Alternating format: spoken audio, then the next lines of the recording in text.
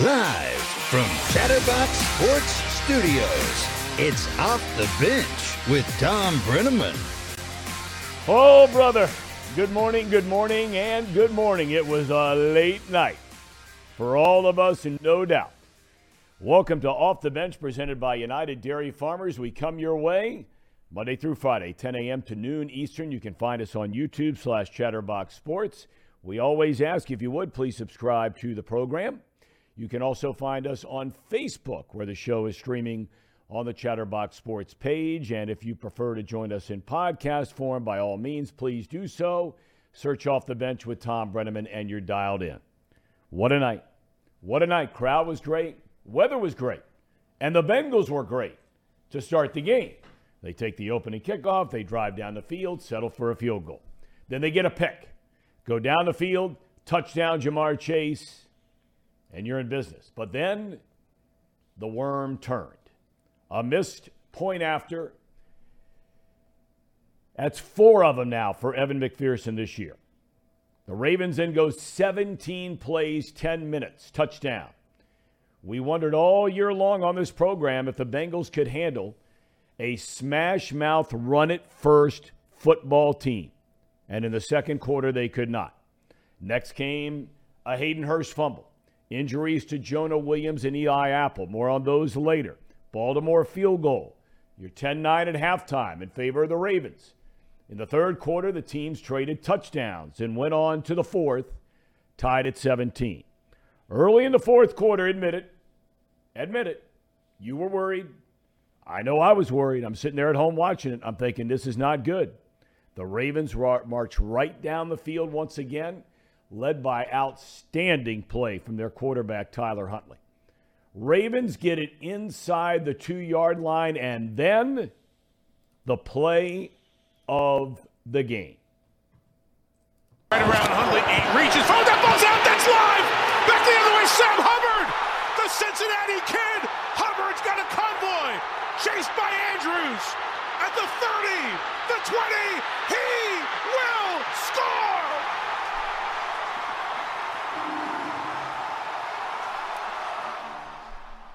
It was an unbelievable moment. Never seen anything like it.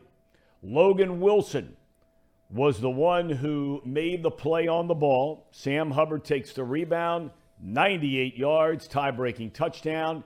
It's the longest fumble return for a touchdown in the history of the postseason in the National Football League. Then we get to the fourth. The offense is doing nothing, and I mean nothing. 2 3-and-outs. The MVP of this game was the defensive line. Guys like Sample, Osai, Carter, guys we haven't talked about at all, or barely at all year long.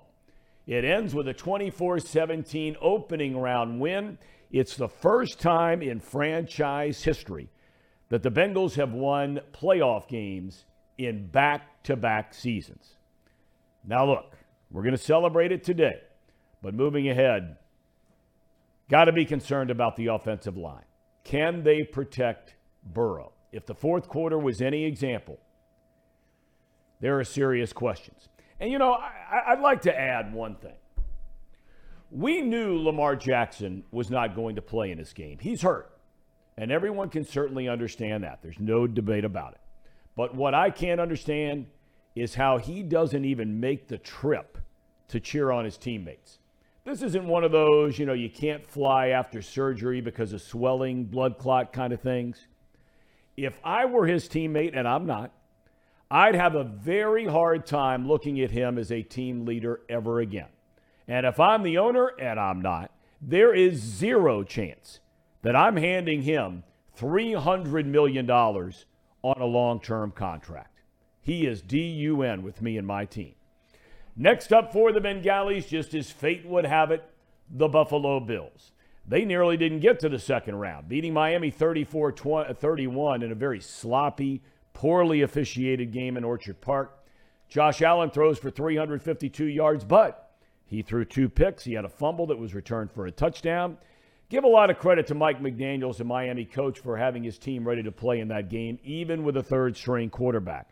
But I got to tell you, and he wasn't alone, His clock management was brutal. And the Dolphins simply took too long to get plays into the huddle. If you looked at the stats, this game was dominated by Buffalo. But Miami had a shot. 3 minutes to go, had a 3rd and 2. They run it, fail. Then they get a delay of game penalty on 4th and 1. 4th and 1, delay of game. It turns into 4th and 6. They try, game over after it fails. Back to Allen, by the way, for a minute. He was sacked 7 times in the game. He's thrown 16 interceptions and has turned the ball over a league-high 22 times. Talk about impressive quarterback play. How about guys that had never been to the postseason before? Let's start with Trevor Lawrence. And how about Jacksonville? They're down 27-0. They turn the ball over 5 times. The Jags rally to win on a field goal at the buzzer, 31-30 over the Chargers. Lawrence did not start the game well at all. Threw 4 picks in the first half, then came back to throw 4 touchdown passes in his playoff debut. And Justin Herbert in his playoff debut. I mean, are you kidding? 3 points in the second half. Please, never again. Don't ever put Herbert in the same category as Burrow, Mahomes, or Josh Allen ever again. If he gets 1 first down in the second half, 1 more, they win the game, and he can't do it. Next week, Jacksonville goes to Kansas City. Can the Jags pull off the upset? On the NFC side, the Niners looked like they were going to boat race Seattle. But then the Seahawks get a late second quarter touchdown, take a 1-point lead at the half, and then Seattle got boat raced. Rookie Brock Purdy. My, oh my, Casey McAllister, Paul Fritzner, good morning, men. All 3 of you guys, along with Brandon Seho, were at the game last night. It's fantastic. What an environment at Paycor last night. It was electric. No doubt. We're going to get into all that today. Got 2 hours to do it. Brock Purdy throws for 332 yards and 3 touchdowns. San Francisco outscored Pete Carroll's team 25-6 in the second half, win 41-23. Next up for the Niners, the winner of tonight's game between Dallas and Tampa Bay, Tom Brady, in his career, has never lost to the Cowboys. The best quarterback over the weekend, and this is where Tom Brenneman was wrong. That's R-O-N-G, wrong. Daniel Jones, your guy, Paul. My guy, baby. Vindicated. Daniel Jones of the Giants. He was unbelievable. The Giants win 31-24 over Minnesota. Jones throws for over 302 touchdowns. He runs it 17 times for 78 yards. The G-Men march on to the NFC semis against Philly. The Eagles beat the Giants twice during the regular season. As for the Vikings, think about this for a minute, okay? In the final 2 games of the regular season and then 1 playoff game, arguably the best receiver in the NFL is Justin Jefferson, okay? Chase, Jefferson, whatever, okay? In the final 3 games he played this year, he had a total of 100 receiving yards, total in 3 games. In the prior 15 games this year, Justin Jefferson had 10 games with 100 receiving yards or more. Saturday, college hoops, 11 ranked teams lost. 11. That's the most in a single day since 2011. The biggest shocker came in Knoxville. UK head man John Calipari came to his players, said, give me your phones, give me your computers, give me all your devices. And vices, probably, for that matter. He said, men, go get a good night's sleep. You're not looking at anything. Let's go get them tomorrow. And the Cats responded. Maybe a season saving. 63-56 win over number 5 Tennessee. Now, number 9 Arizona lost. Number 11 Kansas State lost. I only mention them because they were ranked ahead of Xavier. No more when the polls come out later today. Xavier wins another thriller at home over number 25 Marquette, 80-76. Jack Nungy notched a double-double, 16 points, 13 rebounds. X has ripped off 11 straight wins. Will play at DePaul Wednesday night. UC got a 2-point win at SMU on Saturday. Bearcats are 13-6. They're doing all right. They play Wednesday night at South Florida. Sad news in college football. This was brutal. It was hours after they had a celebration for the national championship. Georgia offensive lineman Devin Willock, who started 2 games, played in every game for the Dogs this season, and a recruiting staff member, Chandler McCoy, were killed in a car crash late Saturday night, early Sunday morning. 2 others were in the car driven by McCoy and are hospitalized in Athens, Georgia. Our thoughts and prayers are with all of them. We have Tim McGee coming up in about 5 minutes to talk about everything going on. So we're going to take a time out. We have hundreds, if not thousands, in the chat watching right now. We appreciate you being with us. We're back to talk about the Bengalis. They march on to Buffalo. Are you ready, Buffalo? Are you ready for the Bengalis? We're back in a moment. It's that time of the show, the Ham and Eggers. These guys are great. Trust me, I would know. I introduce all the best segments. And here it comes. Ooh, just the hanger. No, we still got the hanger in there. All right, while Tom's gone here for a minute, Casey, let's because we're probably not going to spend too much time on this while Tom is here. Let's talk about the experience last night. Let's talk about how the whole experience was from before the game to after the game for people that might not have been there. I know there were a lot of people that are listening to this that were there. I was there. You were there. Brandon was there. Reed was there. Great night last night. So how was it for you? You and I were on opposite ends. You were on the other end zone. I was on the opposite end zone.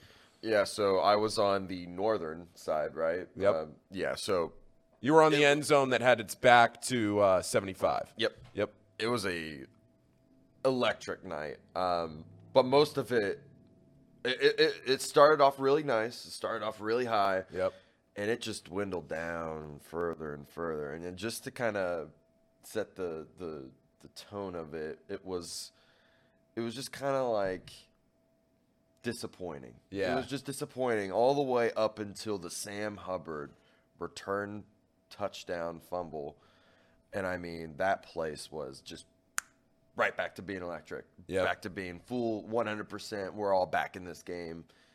It just always seems like the Bengals find a way to get back into games. Yeah. To get that spark, to get the electric that the team needs.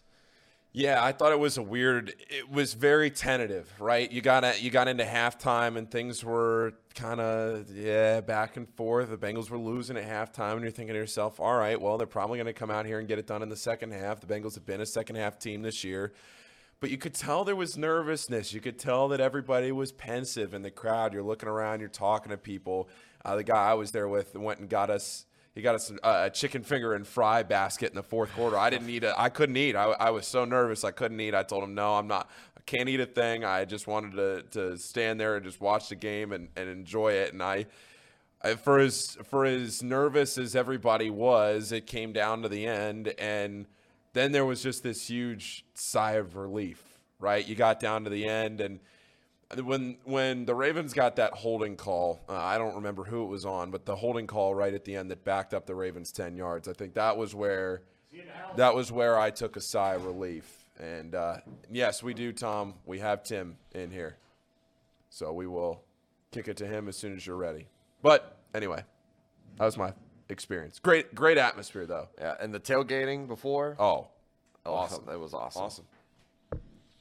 All right, Tom. I heard from a lot of people. Our son went down there, but I had a lot of buddies that were down there. I heard that it was really, really cold in the tailgating time. But then when they got in the stadium, I mean, I know the temperature dropped, obviously, as it got dark. But did you think that or no? I was around a ton of people at the tailgate for a while, so I don't know if maybe it was just a lot of people being around. Okay. I wasn't that cold. But, yeah, once the sun went down in the stadium, you got to about the fourth quarter, and I had hand warmers, luckily, but Yeah. it was a chilly night. Yep. You know what I will say? At least there was no precipitation, because if it was a light sprinkle or if it was a dusting of snow or anything, I would have put a damper on things. But all right, we have Tim in. All right, let's get to Tim McGee, former Bengals great. I tell you, Tim, I had to go downtown last night about 11:45 and pick up our son and his buddy who went to the game, and I got the radio on, and I'm thinking, all right, now I can listen to Tim and Chip Ludwig do their thing. Even late night, they're going to be going strong, and you're not there. Where were you? Dude, I do not work at midnight to 2 a.m. in the morning. I'm old, man. I'm old. I'm in bed. The excitement of the game wore me down, man. I just couldn't take that type of intensity anymore, man. All right, well, tell me. Give me your overall thoughts of the game, your impression after watching the whole thing start to finish. Well, it's really weird because every time I think of this game, look at this game, watch the game, afterthought of the game, I can't help but think Lamar Jackson. I know he's still the biggest story, even though he did not play, because I'm just thinking how well Baltimore could have done if he was playing. But when you look at the game that was played without Lamar, you look at it and go, okay, the Bengals cannot, especially offensively, they cannot play 3/4 of football. That's number one. Number two, their running game is anemic. But this team find ways to win football games. And to me, that is in itself is something special. I mean, I think it was a miracle they won this particular game, but it's just something is just not there. And maybe I have to lower the bar because my expectations, I really thought they were going to blow Baltimore out. I truly thought they would win that game decisively, but Baltimore, you just got to give Baltimore credit what they do, what Harbaugh does with such, I'm going to say, little talent or restrictions or limitations on offense. They were in a game. And, when you think about it, even as a Bengal fan, I say Baltimore gifted the Bengals a game last night. Before we get on to talking about the Bengals and some of the issues that rose up in the game last night, which you just pointed out, I made the comment, Tim, in the monologue today, when they went down on NBC to Melissa Stark last night, and they said right before the game that Lamar Jackson did not even make the trip to Cincinnati.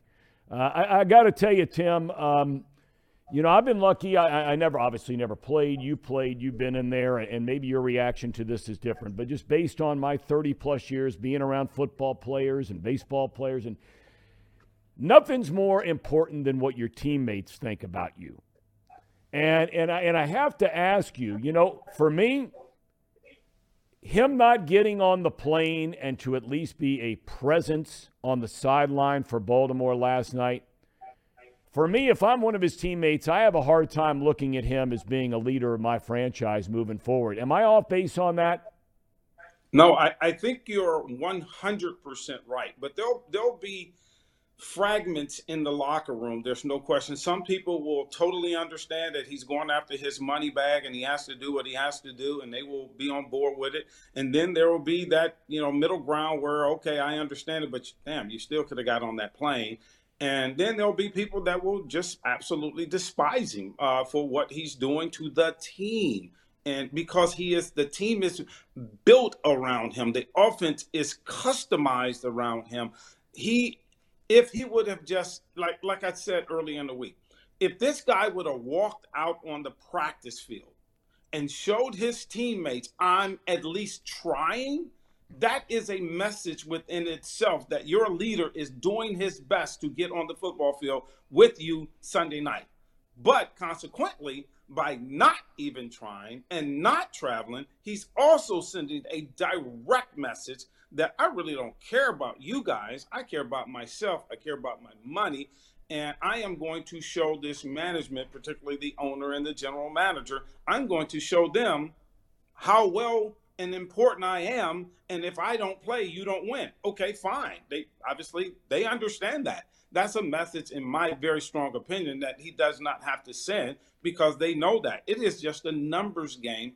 And I think the major part of it, when you break it down, Tom, is the fact that he doesn't have an agent. He doesn't have that conduit between him and the club from the emotional standpoint. And I think that's probably what's really affecting him. He's probably taken some things so personal because he doesn't understand what negotiations are all about. All right, let's shift gears now to the Bengals. Walk me through, Tim, when you look. Let's start with the offensive line. Okay, we know what happened coming in. What was your impression? Let's just start with the right side. We'll get to Jackson Carman and Jonah Williams here in a minute. But the two starters on the right side, Adeniji and Sharping, how did you feel that they played? They played okay. And when I say okay, first thing you have to do, Tom, you have to understand why a starter is a starter and a backup is a backup. If there's a huge disparity, or the backup would be starting at least somewhere in the National Football League, unless he was a rookie getting some time and things of that nature. So, yes, there's going to be a drop-off. Now, the question is, will they be so exposed that it would hurt the offense? I don't think that happened. Now, did they play great? No. Did they play good? I'm going to give them on a scale of 1 to 10, they probably played a 5. Okay, and that's fine as long as they wasn't as long as they wasn't a thorn in Joe Burrow's side, meaning that Baltimore just absolutely dominated the line of scrimmage. Now, with that being said, when we talk about the offensive line, Tom, you got to give credit to the coaches. They adjusted to quick throws where Joe would not be as exposed as he would have been. So, but that limits who they really are. So that limits that long pass down the field where you really need that time. But I thought they did an adequate job, but I think they'll be in trouble, real trouble next week. Look, Jonah Williams, he's had his issues this year. I think he gave up the most sacks of any left tackle in the NFL, if I'm not mistaken, 12 of them. But, Jackson Carman's a young man, grew up right up the road over here in Fairfield. And, he was given a chance very early on, high draft pick. Things did not pan out, loses his job to a rookie this year. Now he's coming in to play tackle. There are already long days and nights for the coaching staff, as it is no matter what, regular season, postseason. How different is this offense going to look heading into Buffalo if they don't have Jonah Williams? First, let's talk about having Jonah Williams. He's already struggling. I mean, when I say struggling, he didn't have the best year. Like you said, he gave up 12 or so sacks. So when you add that to the piece of now he may be injured, so he will not be 100%. I think we can all pretty much know that going into the game. So when you're talking about a guy that's already given up 12 sacks, playing average or below average, now he's got to go in there and play hurt. Well, that's when a coach has to make a decision. Would we rather have a 70, 60% Jonah Williams or the backup? If they play Jonah Williams, that really says something about Carman Jackson, that, wow, they are really down on this young man who's 100%, but they're going to play a guy who's only 60 to 70%. That concerns me. That's when I look at it. And from a offensive standpoint, oh my gosh, what do you do? A byproduct of that would be of struggling offensive line. I'll give you an example. There was a time where Chase, in I think the third quarter, ran a slant route.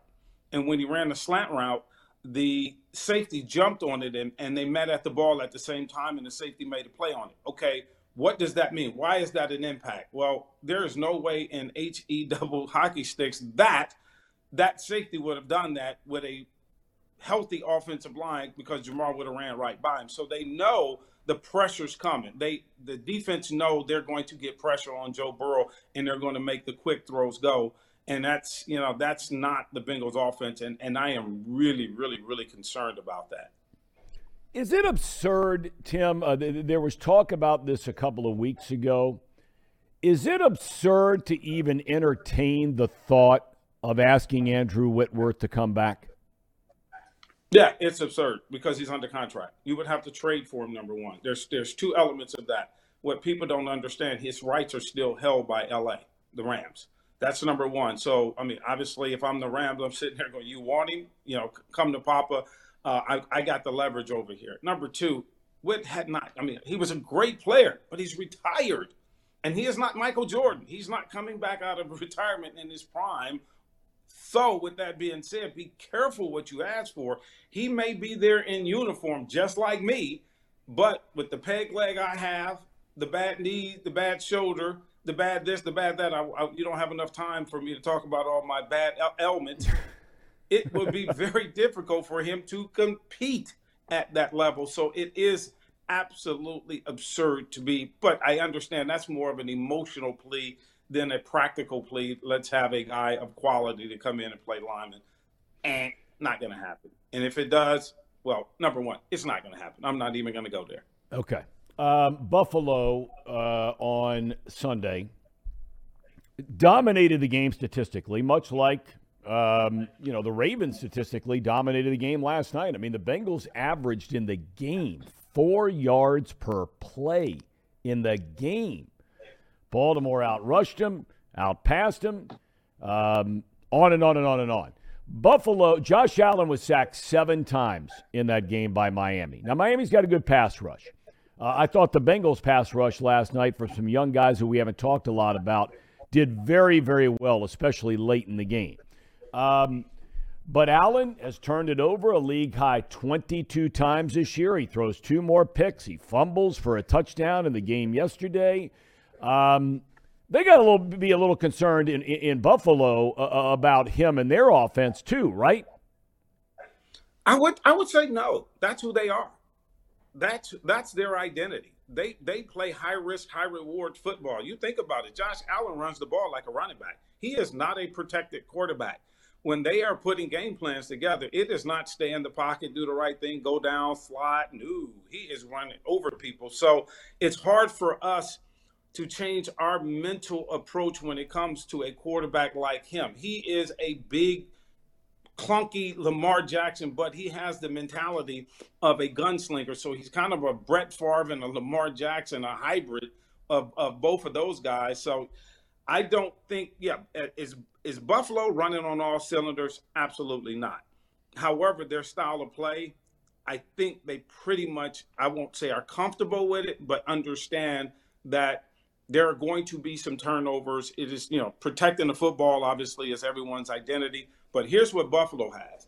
Buffalo has the ability that if they get behind, they can play from behind. If they get up, they can increase their lead. So Buffalo can play and beat you different ways. And I think they're more so struggle on the defensive side of football than the offensive side of football. But they got formidable weapons on that offense that just, when you play against the Bengals, it's going to be scary. And they're healthy. One final question I want to ask you about, and I think today, and if you take off your Bengals glasses for a minute, not you, but I'm saying in general, the people watching the show, I think one of the most fascinating stories in sports, we're going to find out the answer to it later today. I don't know how closely you're following this, but there was a time you were a player agent. And NIL has come into the mix now in the collegiate game, and we know about all of that. It was a foregone conclusion that Ohio State star quarterback C.J. Stroud was going to go to the NFL draft, and he might. He has to make a decision by the end of day today. He's been a Heisman finalist 2 years in a row. He is considered to be the number 1 quarterback pick, and many people feel like he's a top 3 or 4 pick, which would be basically guaranteed about $25-30 million. He's a deeply religious kid. He cares very much about his legacy and about other things in the big picture. Okay, now I'm not saying what he ought to do one way or the other, but he's not declared for the draft yet. And there's a chance he's coming back to Ohio State. And they're saying, a lot of people are saying that this could change the landscape on NIL differently than anything we have ever seen up to this point in time. Do you have any thoughts? Maybe it's unfair of me to even ask you about this because I didn't tell you ahead of time. Let me tell you, I love it. I absolutely love it. This young man has something called a choice. He has the opportunity to stay in school and still make his money. Or he can go to the NFL and make his money. I couldn't tell you as a former player, you have very little options of what you can or cannot control. It's usually you're in a system that says you have to do ABC 1, 2, 3, and you do ABC 1, 2, 3. This young man, as well as the collegiate athlete today, they have choices.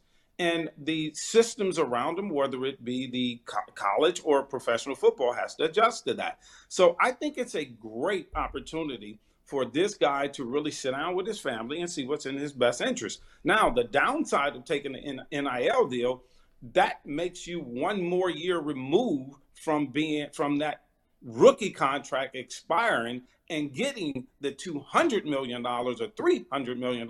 That's if you're successful, assuming you're successful in the NFL, to get that type of money. So use Joe Burrow as an example. Imagine if Joe Burrow would have stayed in school one more year, well, and gotten whatever $10 million from his NIL deal. Well, guess what?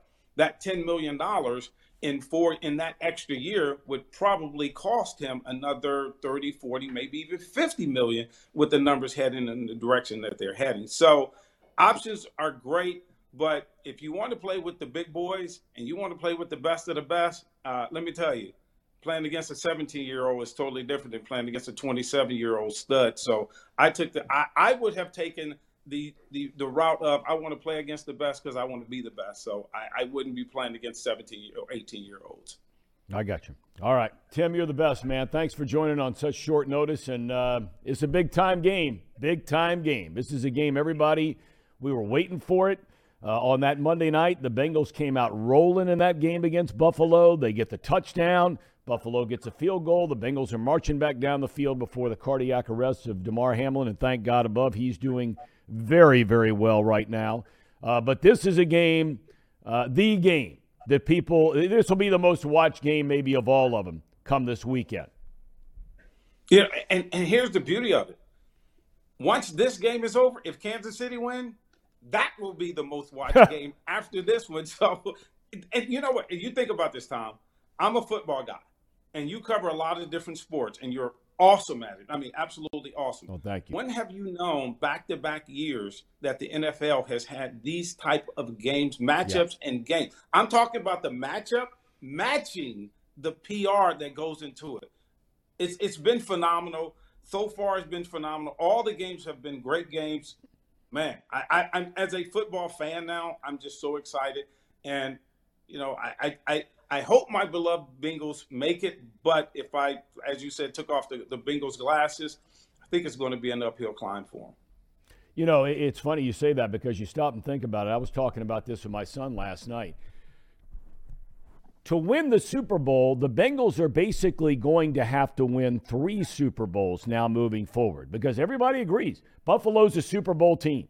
Kansas City, potentially, Super Bowl team.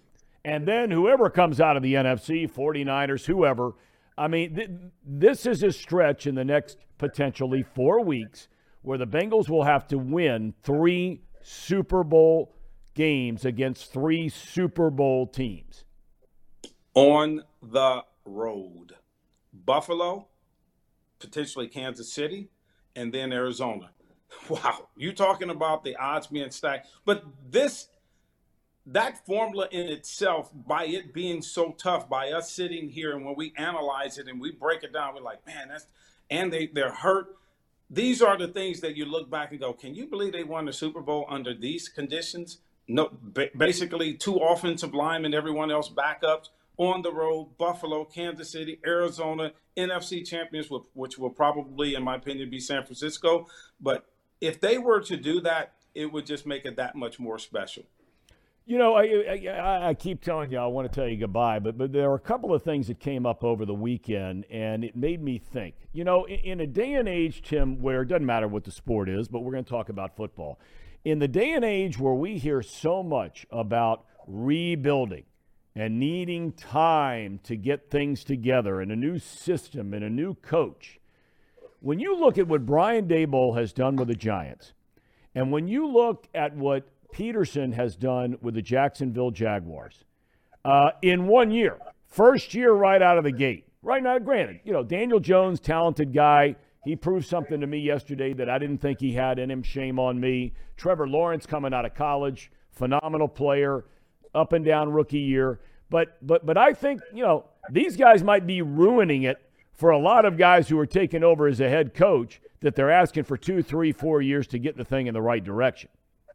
Yeah, these guys are showing what to rebuild. If the nucleus of your talent is there, my system, I mean, you look at Zach Taylor, and more so you look at Lou Anarumo. You know, Lou, I personally thought was going to get fired, and I thought he deserved to get fired based on the statistics and how the defense was performing. But that shows you put my system and you give me my guys that I can put in my system, and you build a bond or a relationship like Joe Burrow and Zach Taylor. And you can tell when you look at the Giants, these guys are out there playing for the coach. It's very easy. It's fun. And it's no longer where when you walk into the lunchroom, the coaches go left and you go right. It's now we're more of, and when I use the term family, we're on the same page. We can talk to one another. We don't take things personal. And if I need to challenge you, I can challenge you. And yes, they're making.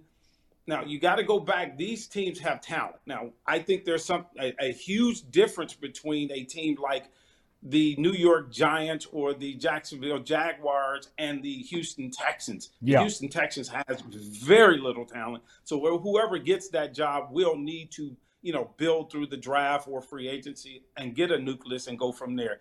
But you got to commend the guys like Zach Taylor. You got to commend, the guys in New York and Jacksonville and some other teams as well that's been able to turn it around in a split second, so it seems. So, yeah, I think it's going to be tough for coaches to go into that interview process, and I need 5 years. 3 years is going to take me to get there, and then we'll start winning after the third year. It's going to be hard to sell the owners on that. Tim, thanks as always for your time, young man. Have a great rest of your day. I really appreciate it. I see you rocking the UDF. I think that's UDF. That's UDF. That's one of our proud sponsors, along with Pawnee Water. Tim, you're on your game. You're on your game, young man. There you go. There you go. I appreciate you having me, my brother. I appreciate you having me. All right, man. Tim McGee, former Bengal great, number 85. Tim McGee. Love Tim McGee. Great dude. Always was a great dude. I remember I was right out of college, and he was coming right out of Tennessee, and I was working for Channel 5, and he's just always been a first-class guy. Gentlemen, Thom. All right, let's walk through some of your observations and thoughts about the game. The Bengals made the play when they had to make the play, whether it was the Hubbard play and Wilson batting the ball. Boy, how about the comments made by J.K. Dobbins after the game last night? Yeah, we have an hour and 23 minutes to talk about a lot of different things here. There is a lot to get to, whether it's J.K. Dobbins, whether it's anything else. The one thing that I do want to start with, and just very quickly, we joke a lot about how Samaje Perine should have dove for the ball in the Super Bowl last year, and that's kind of become a shtick on this show. And I was talking before we went on the air. I was sitting right behind that last Hail Mary play. Yep. And I don't know if there was a replay that really showed the angle on it. But I did go back and watch the play from the NBC broadcast. It looked a whole lot closer than it was in it was real close. life. It looked on the NBC broadcast like it was there. I was sitting right behind the play. I never really thought he was going to – it was farther away from his hands than it looked. When I watched that on NBC, I'm sitting there going – man, if you didn't see it from that angle, you would have thought he was going to catch that ball easily for a touchdown. But sitting behind the play, you could see there was probably a foot or two at least in between his hands and the ball. It wasn't that – it was close. I'm not saying it was totally out of his – it wasn't like 10 feet away, but it wasn't a catchable ball, I'll say that. He laid out full extension for it. So. Well, it was scary nonetheless. Oh, it was scary. I'm not denying those that. Hail Marys, and let me ask you guys this, just your opinion on this. Because, it's a debate that'll never have an answer. We'll never know. But if the Ravens score a touchdown there, does Harbaugh go for 2 in the win? Yes. Yes, he does. Yes. 100%. Why do you say that?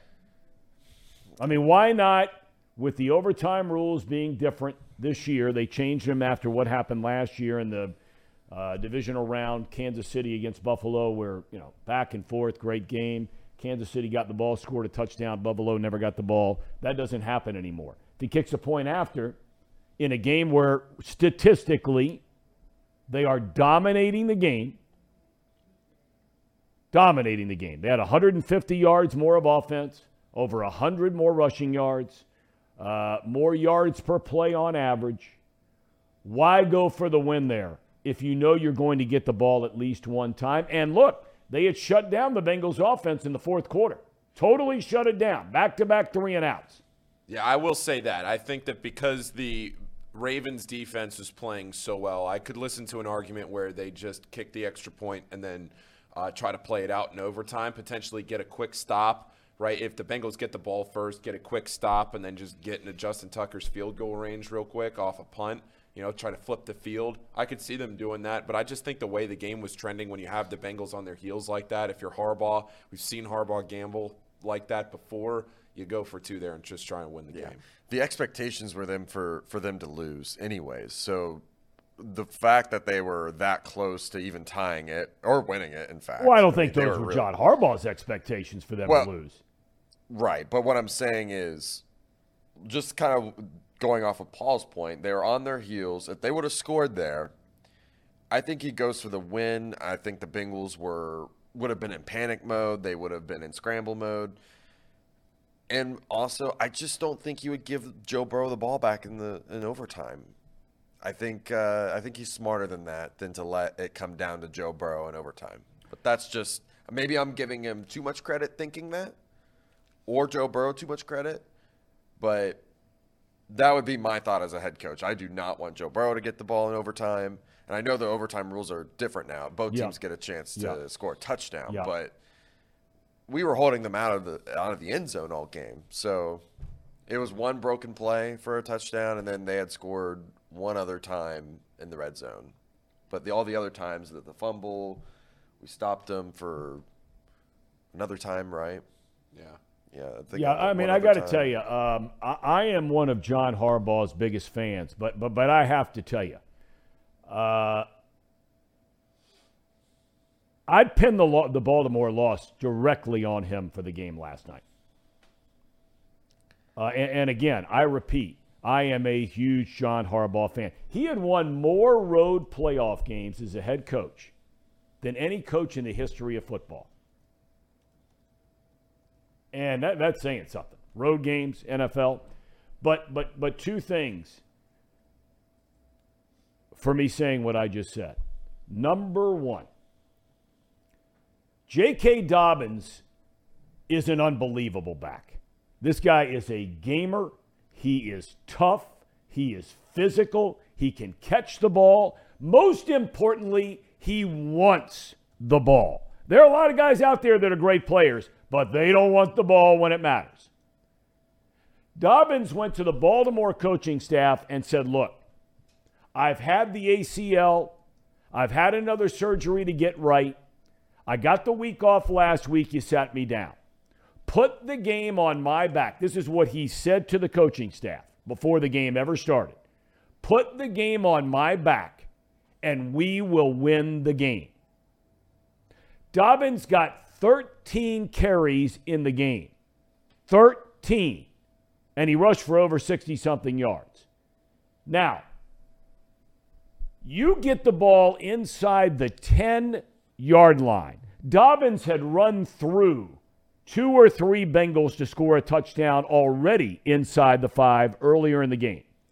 How in the world you get to the 2-yard line and you don't give the ball to J.K. Dobbins for a chance to score the go-ahead touchdown in the 4th quarter? Huntley is not known as a runner.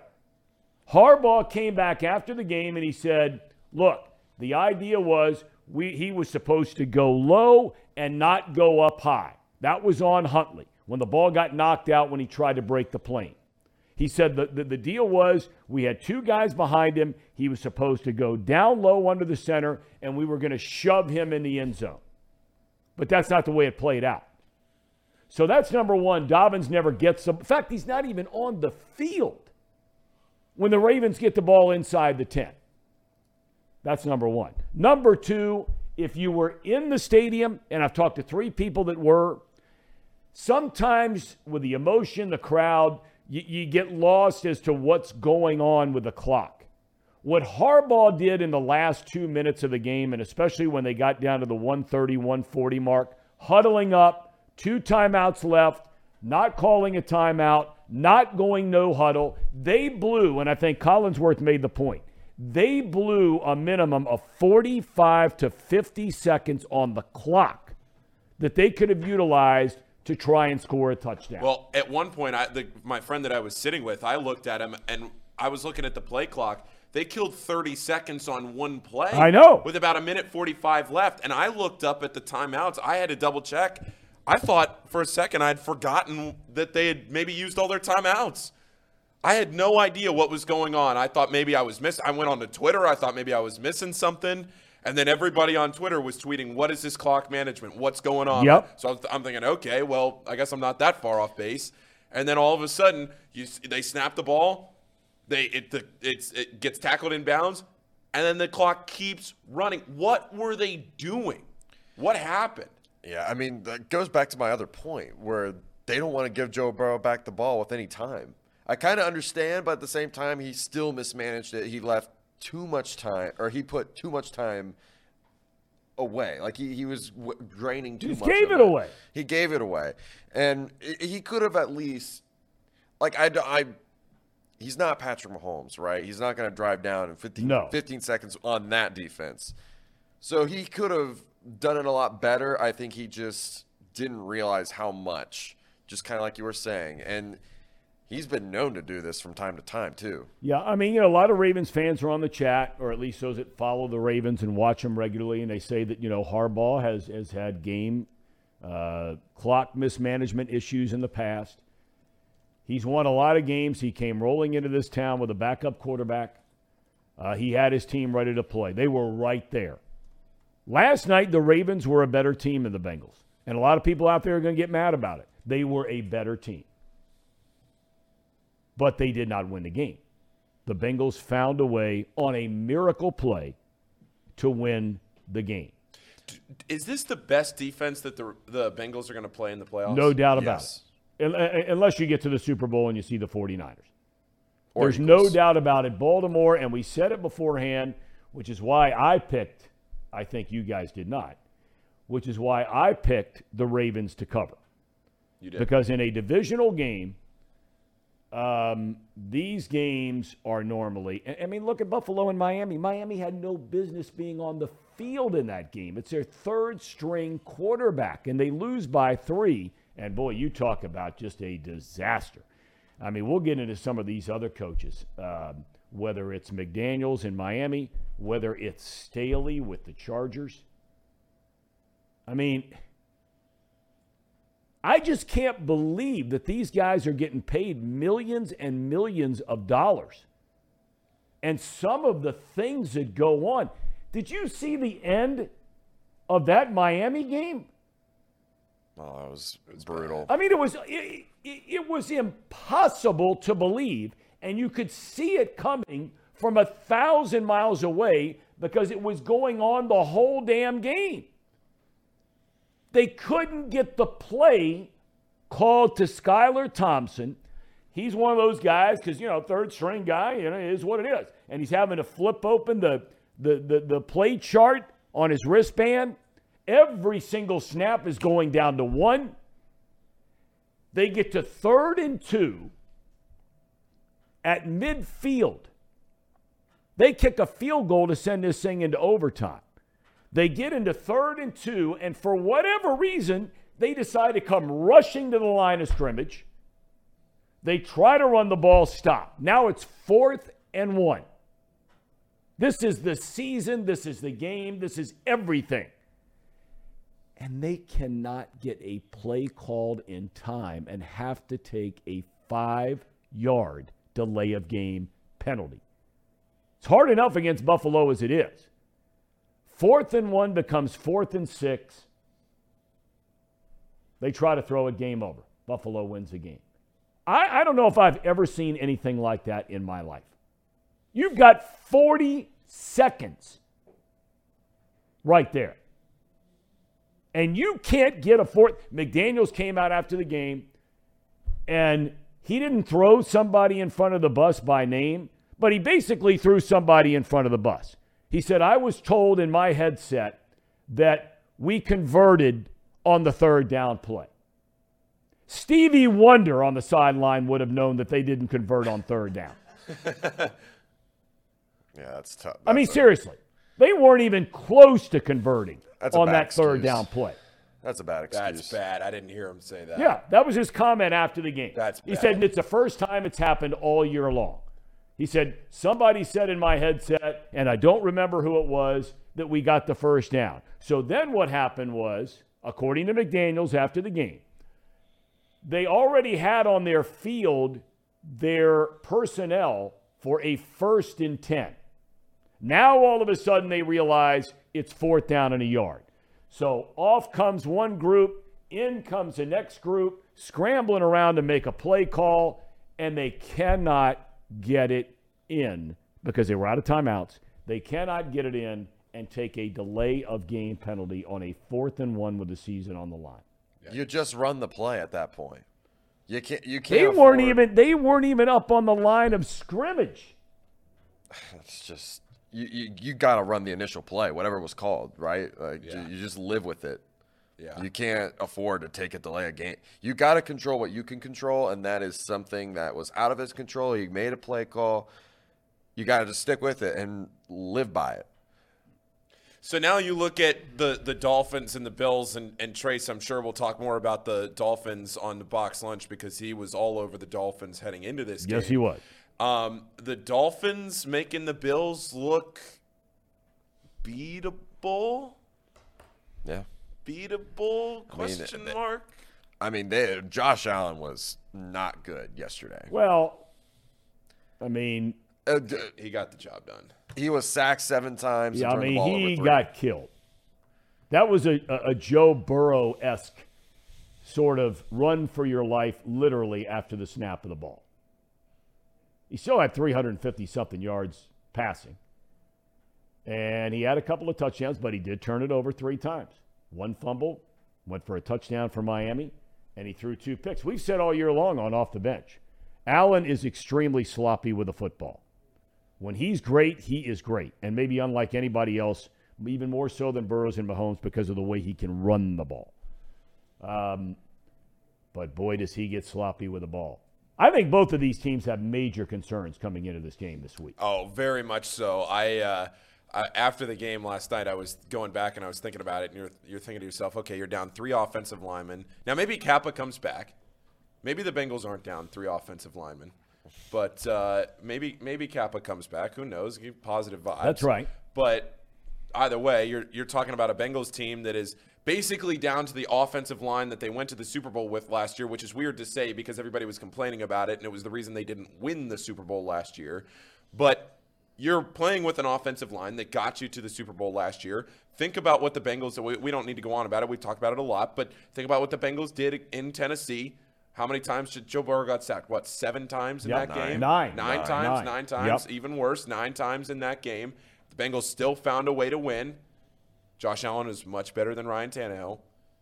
But the Bengals still found a way to win that game on the road in this divisional round. So if you're talking about it, I mean, it's not crazy. And this is not – the spread is 4. 3.5. I haven't seen the update. I guess I could look here at the bottom of the screen when it flashes across. But it was 3.5, 4 as it moved overnight. I think that's probably right for the Bills, 3.5, 4. But I think this is going to be a close game.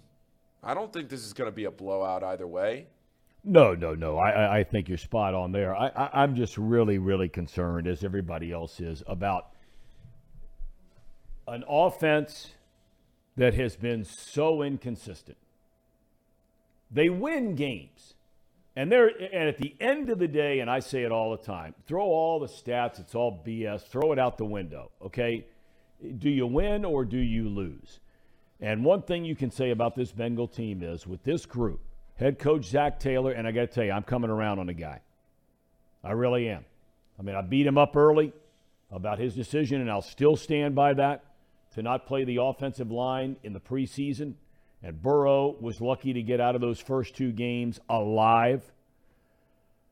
But going into last night during the 8-game winning streak, Burrow had only been sacked 12 times total during the 8 straight wins.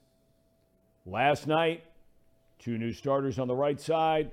Williams goes out. He gets sacked 4 times in the game. But I'm just concerned about the inconsistency of this offense. Yeah, I was just going to bring this up. It just seemed like everyone was just a little bit off. Yeah. Everyone. I mean, Jamar Chase was dropping some balls. There were some guys not running through the full route, or they were not quite able to get their hands on the ball all the way. Just a lot of just off. And I know a lot of it stems from the offensive line, but let's be honest here. They were looking kind of off for the last couple weeks. Well, longer than that. Ever since probably the Patriots or maybe the end of the Buccaneers game. I would say you go back to the Buccaneers game is where it all starts. First half, the offense is brutal. And then, 11 plays, Tampa Bay turns it over 4 times. So, again, you look at the stats and you throw up whatever it was, 28 points in one quarter. Looks great. New England, they look like the greatest offense in the history of football in the first half. In the second half, they don't score a single point. Not one against New England. And New England ain't that good. Baltimore last week, you kind of throw it out the window because there was a lot of prodding going on and vanilla stuff. They got the lead. But then last night, they start off great. And, they scored. You take away the point after thing there with McPherson. But they score, in essence, it was 9 points. But they get 2 scores, field goal and a touchdown, their first 2 possessions. And for the rest of the game, they were basically non-existent outside of the scoring the touchdown in the third quarter. Yeah, there was they had a excuse me. They had a lot of plays just left on the field too. That wasn't just because of the offensive line. Like I said before, Jamar Chase dropped like an easy 15-yard crosser. Like a deep in route. He seemed off, and he was still pretty good last night. But that's the good thing, right? Is that when we're off, we're still good enough to win games, and when we're on, we are just on, and that's the good thing. That is the sunny side of this. This is the glass is half full take, is that even though they were off, and this is one of the better defenses in the league, they still got the job done. They were still able to score enough points. They were still able to keep themselves in the game and make a play. And this team has been a defensive team. Let's get the notion that we're an offensive team out of our minds. The defense has carried us all year, no doubt. Even since last year. They've carried us all season long. So, with that being said, this defense, it is ready. Even with some of the injuries that we sustained. Eli Apple has been playing well. There's the one really, really bad burn. Yeah, that's going to happen. When you're a defensive back in this league, you're playing against good players from the other team. Sometimes he got sucked in, thought it was going to be a run. He left Andrews alone. But I really thought Eli Apple laid it all on the line last night. He's a lightning rod. He's an easy guy to like. He's an easy guy not to like. He puts himself out there. But there aren't a lot of cornerbacks that come up and hit people the way I thought Apple did last night. I agree. He put his body on the line last night in a lot of the run game for Baltimore. And it's a shame that he got exposed the way he did on that double move, because otherwise everybody would have been talking about a nice game from him. But instead, he gets burned on a double move, which, if you saw the replay, looked real bad. He just bit on it and got beat for the touchdown. But outside of that, that's kind of what you get from him, though, right? There's a lot of good. There's also some bad mixed in there. But that's right. I will say, Tom, Casey mentioned glass half full. Bengals fans could probably use a little glass of Pawnee water this morning, right? Maybe recovering from last night. Maybe use some Pawnee water. Well, look, we talk about it all the time. And if you haven't been with us, they're one of our early sponsors here, Pawnee. They're right across the street, right here in Hamilton, Ohio. And they use this natural limestone filtration, unlike a lot of the other artificial processing that goes on with other brands out there. It's a healthy, alkaline water. It's the best tasting water in the world. And you guys need some. I'm sure all of you had far too many last night. You can visit their website at Pawnee, P-A-H-H-N-I. That's Pawnee, P-A-H-H-N-I water.com to see where you can buy this great tasting water. We've already had a number of people that have reached out to me, local business owners, that want to find out how to get Pawnee inside of their businesses and their stores. It's great. That's a good thing.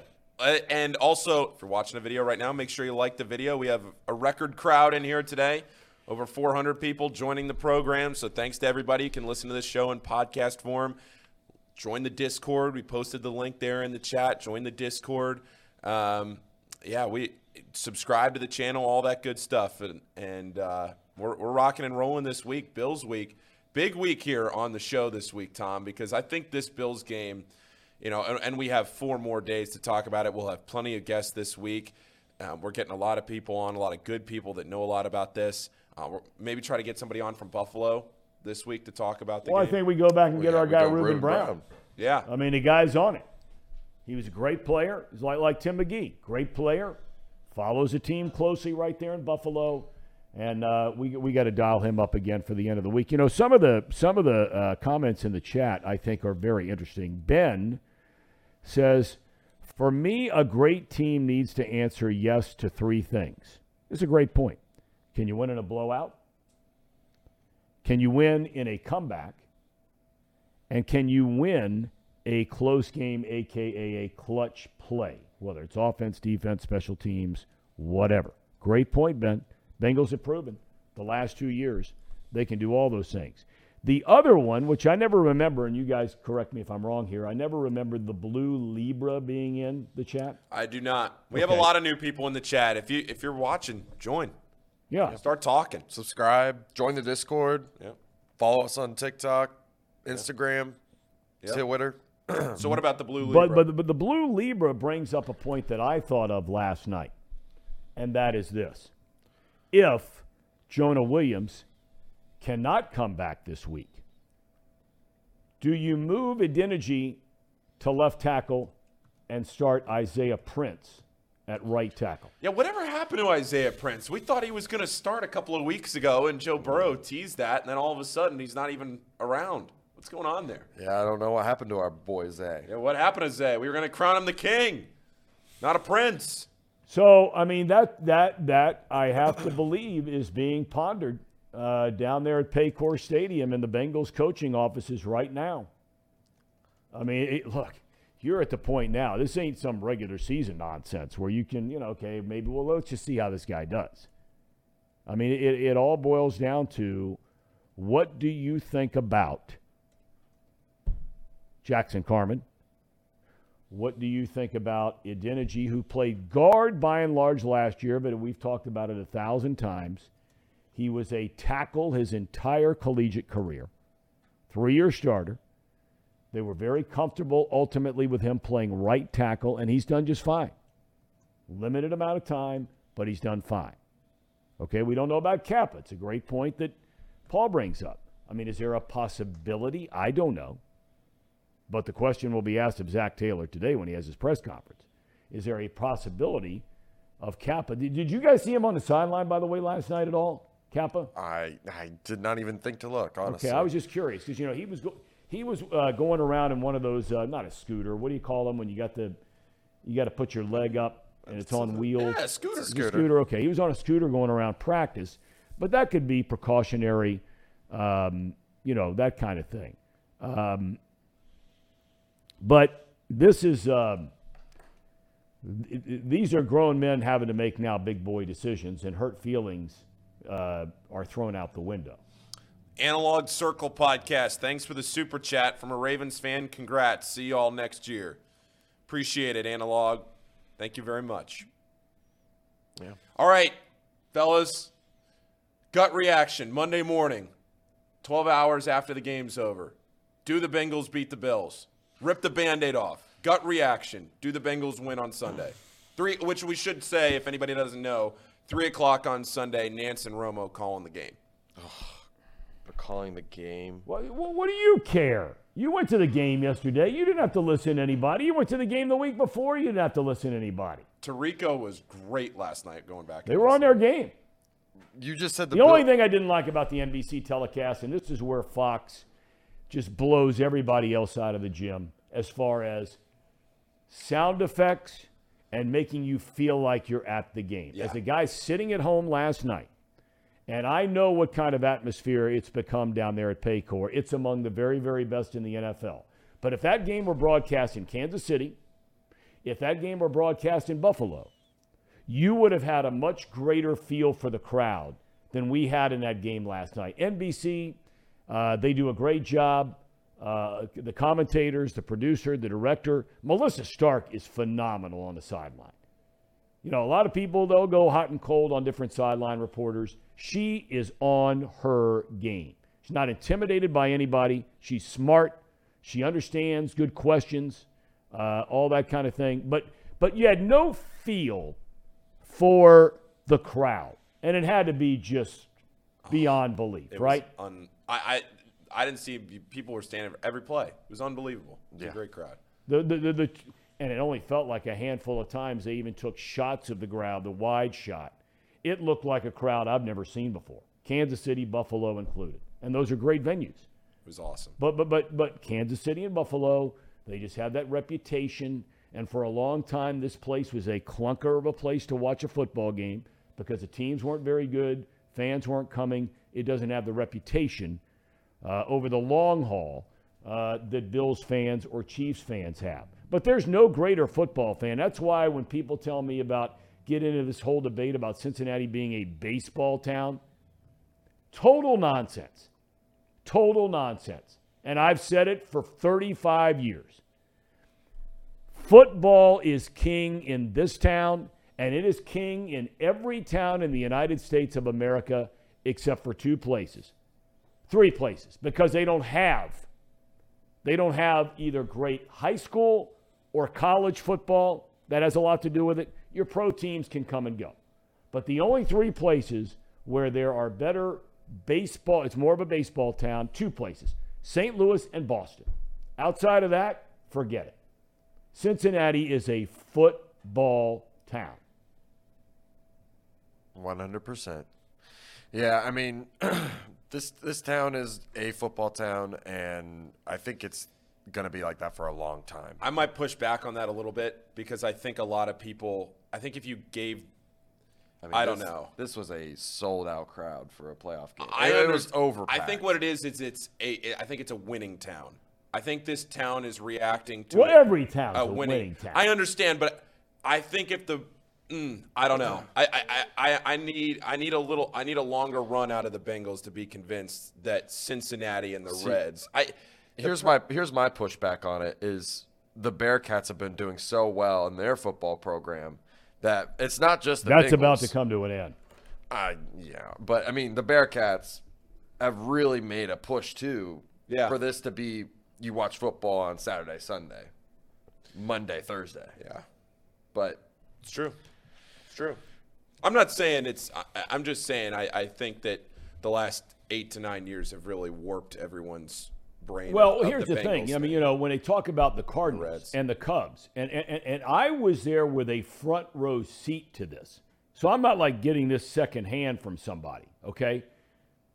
When the Cubs won in 1989, the National League East, when the season started in 1990, and I was a first-year broadcaster there,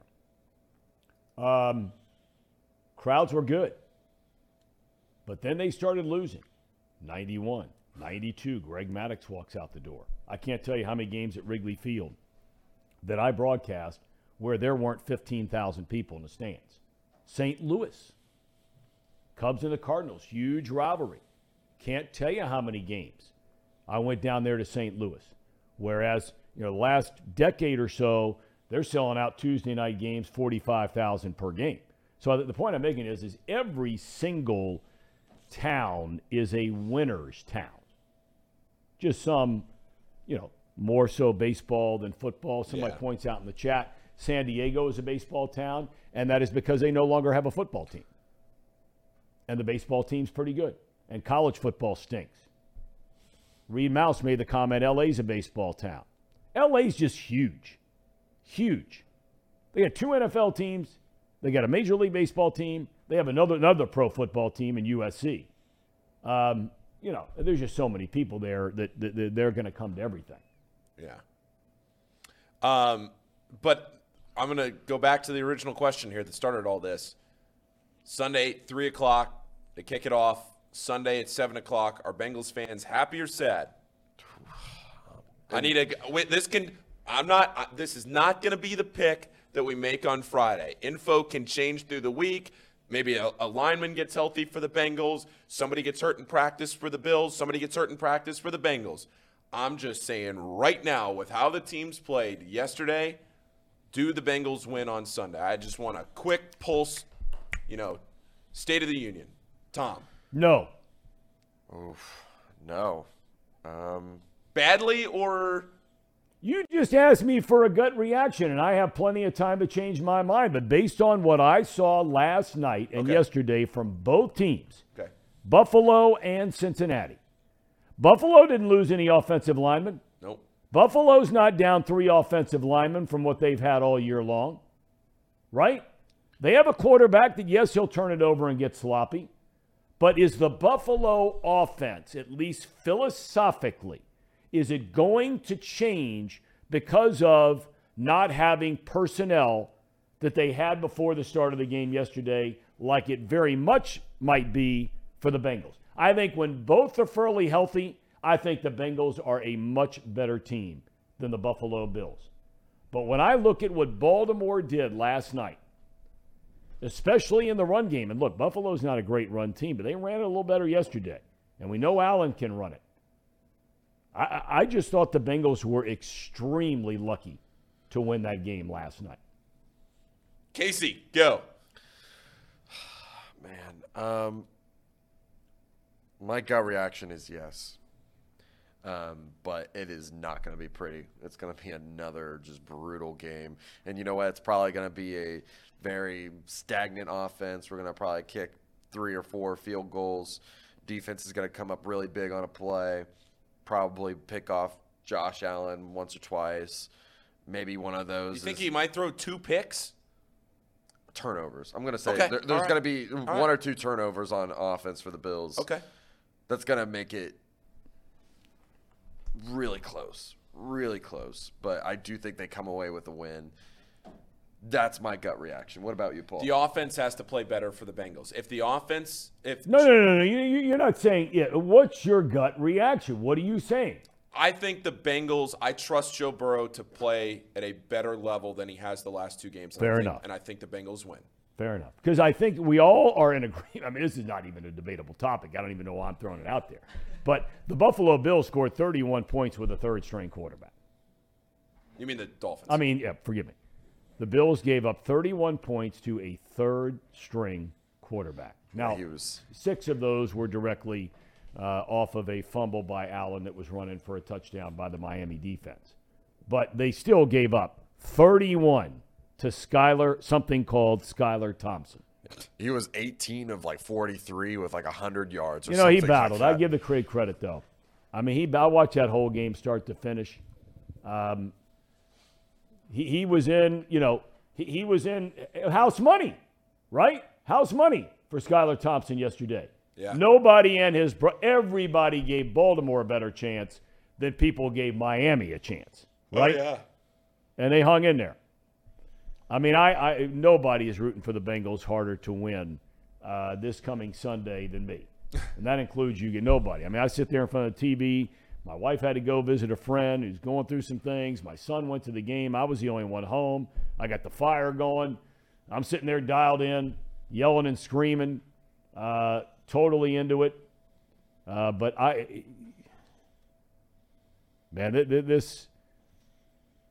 this offensive line thing has me very, very worried. I agree with you, and I go back to what I said on Friday's show where I do think that the winner of this Bills-Bengals game will beat the Chiefs. Now, we didn't see the Chiefs play this weekend. They had to bye. And there's no chance the Jaguars beat the Chiefs in Kansas City, right? I mean, that's not a thing. Dude, they came back from 27-0. Well, against the Chargers, though. It's not the Chiefs, and it's not an Arrowhead. We all thought that the Chargers were going to beat the Chiefs. Yeah. We got some breaking news. It would appear that C.J. Stroud has declared for the draft. Well, I mean, I think everybody felt that was coming. Yep. I mean, you're talking about the amount of money that is going to be thrown his way. Boy, I mean, where are we seeing that? I'm looking up right now. Where'd you get that? Field Yates just tweeted it. Well, straight from there we go. CJ there we Stroud. go. So good luck to that young man. He is everything that is good about college sports. He's a phenomenal kid. And look, the money is just I love what Tim McGee had to say about, you have a choice, at least now with NIL. You don't have to leave. But I think the key is the point he made about that rookie contract, and now you're waiting another year, right? By staying another year in school. Because if you get in the NFL and you start playing, that clock, just like baseball arbitration and free agency, that clock starts ticking.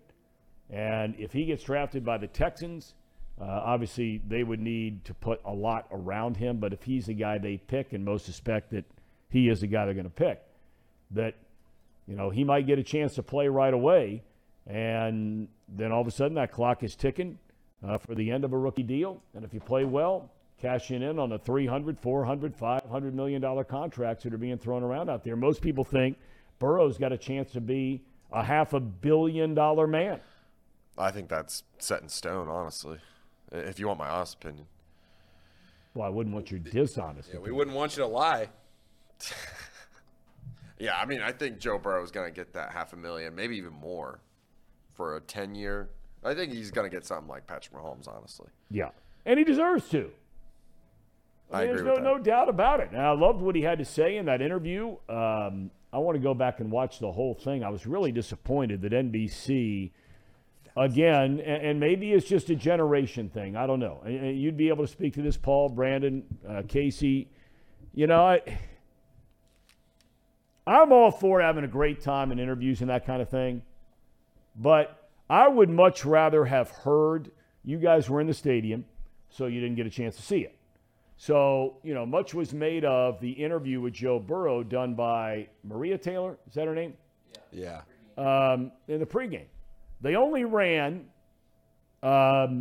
maybe 2 minutes of it. And a minute and a half of it has to do with the clothes that he wears to come to the stadium. Now, again, you guys already have a grin on your face. That's the kind of thing you guys and my 17-year-old son, you guys love that shit. Oh, no, I was What he grinning 'cause I thought it wears was to the dumb. game.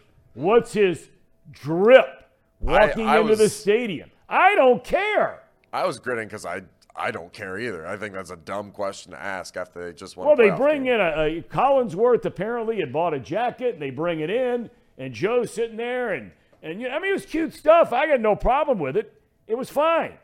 But, I would rather have heard him talk about, his window. It's his entire career. I'd rather hear him talk about, I want to play right here in Cincinnati for the rest of my career. We've got a big-time thing going. But we're talking about colors in a sport coat. See, look at you, Paul. You love that stuff. Am I right or wrong? I don't hate it. I would have. I don't know. I don't really care. I guess I don't hate it. I don't really care. I don't know. It's good content. It's good social media content. Well, again, Don't that's say the point that. I'm making. Is that's what it's become. That's all it is. It's just good social media content. People eat it up. Burrow walked in wearing slippers to the interview. It was actually kind of funny. He walked in, he had a pair of slippers on, and it was funny. But I don't know. I don't really think I don't want to. All right. And you were talking about the interview that they did, the pregame thing with NBC that they ran on Saturday. No. Is that what you're talking about, Well, they or- might have. Whenever they did it, I don't know. But they ran it, and NBC has like 27 guys that work on that Sunday Night Football thing. Yeah. They got 3 or 4 of them in the studio. They got another 3 or 4 on another part of the studio. They got 5 guys down on the field. They're all giving their pick for the game, and all of that in lieu of hearing more from Joe Burrow. And I think America really likes Joe Burrow. I think they like to hear a little bit more from him. It's not some national team that gets a ton of pub. You turn on one of these NFL games, Patrick Mahomes seemingly is in every other commercial. I even saw Justin Herbert in a commercial. Did you see that? Yeah, it was SoFi. SoFi. Yeah. I mean, it kind of makes sense, though, right? Well, I of mean, course. But I'm just saying the point I'm making is whether it's Aaron Rodgers or now Herbert or Mahomes, and all those guys have earned, getting commercial endorsement. God bless them. God bless them all. But you don't see Burrow on much of that stuff. I just like to hear from Burrow a little bit more about something relevant besides a sport coat choice before a game. True. Yeah, sure. We talk about whether this town is a baseball town, whether it's a football town, whether it's just a winning town, whatever it is. But one of the coolest traditions that Zach Taylor has started here in the last 2 years is what he has done after the Bengals have won their postseason games. And yes. He takes the game balls and he delivers them Yep. to the local watering holes, the bars, wherever it is. So we have Man of the people. pictures. Can I hit the button or no? On Zach Taylor? No, Hit the damn not button. yet. Go ahead. What? Come on. Not yet. I know Not that yet. that is a big Not decision yet. for Tom to let me to Not do yet. it. Not yet. I Go can't- ahead. No, but go on with this. This is good But so stuff. these pictures, we have a video too, but these pictures are of Zach Taylor down at the Blind Pig, which is downtown. It's not that far from the stadium if you haven't been there. It's a great little spot. I've been there many times. And here's a video from Zach for someone in the bar that got Zach up there giving a little speech.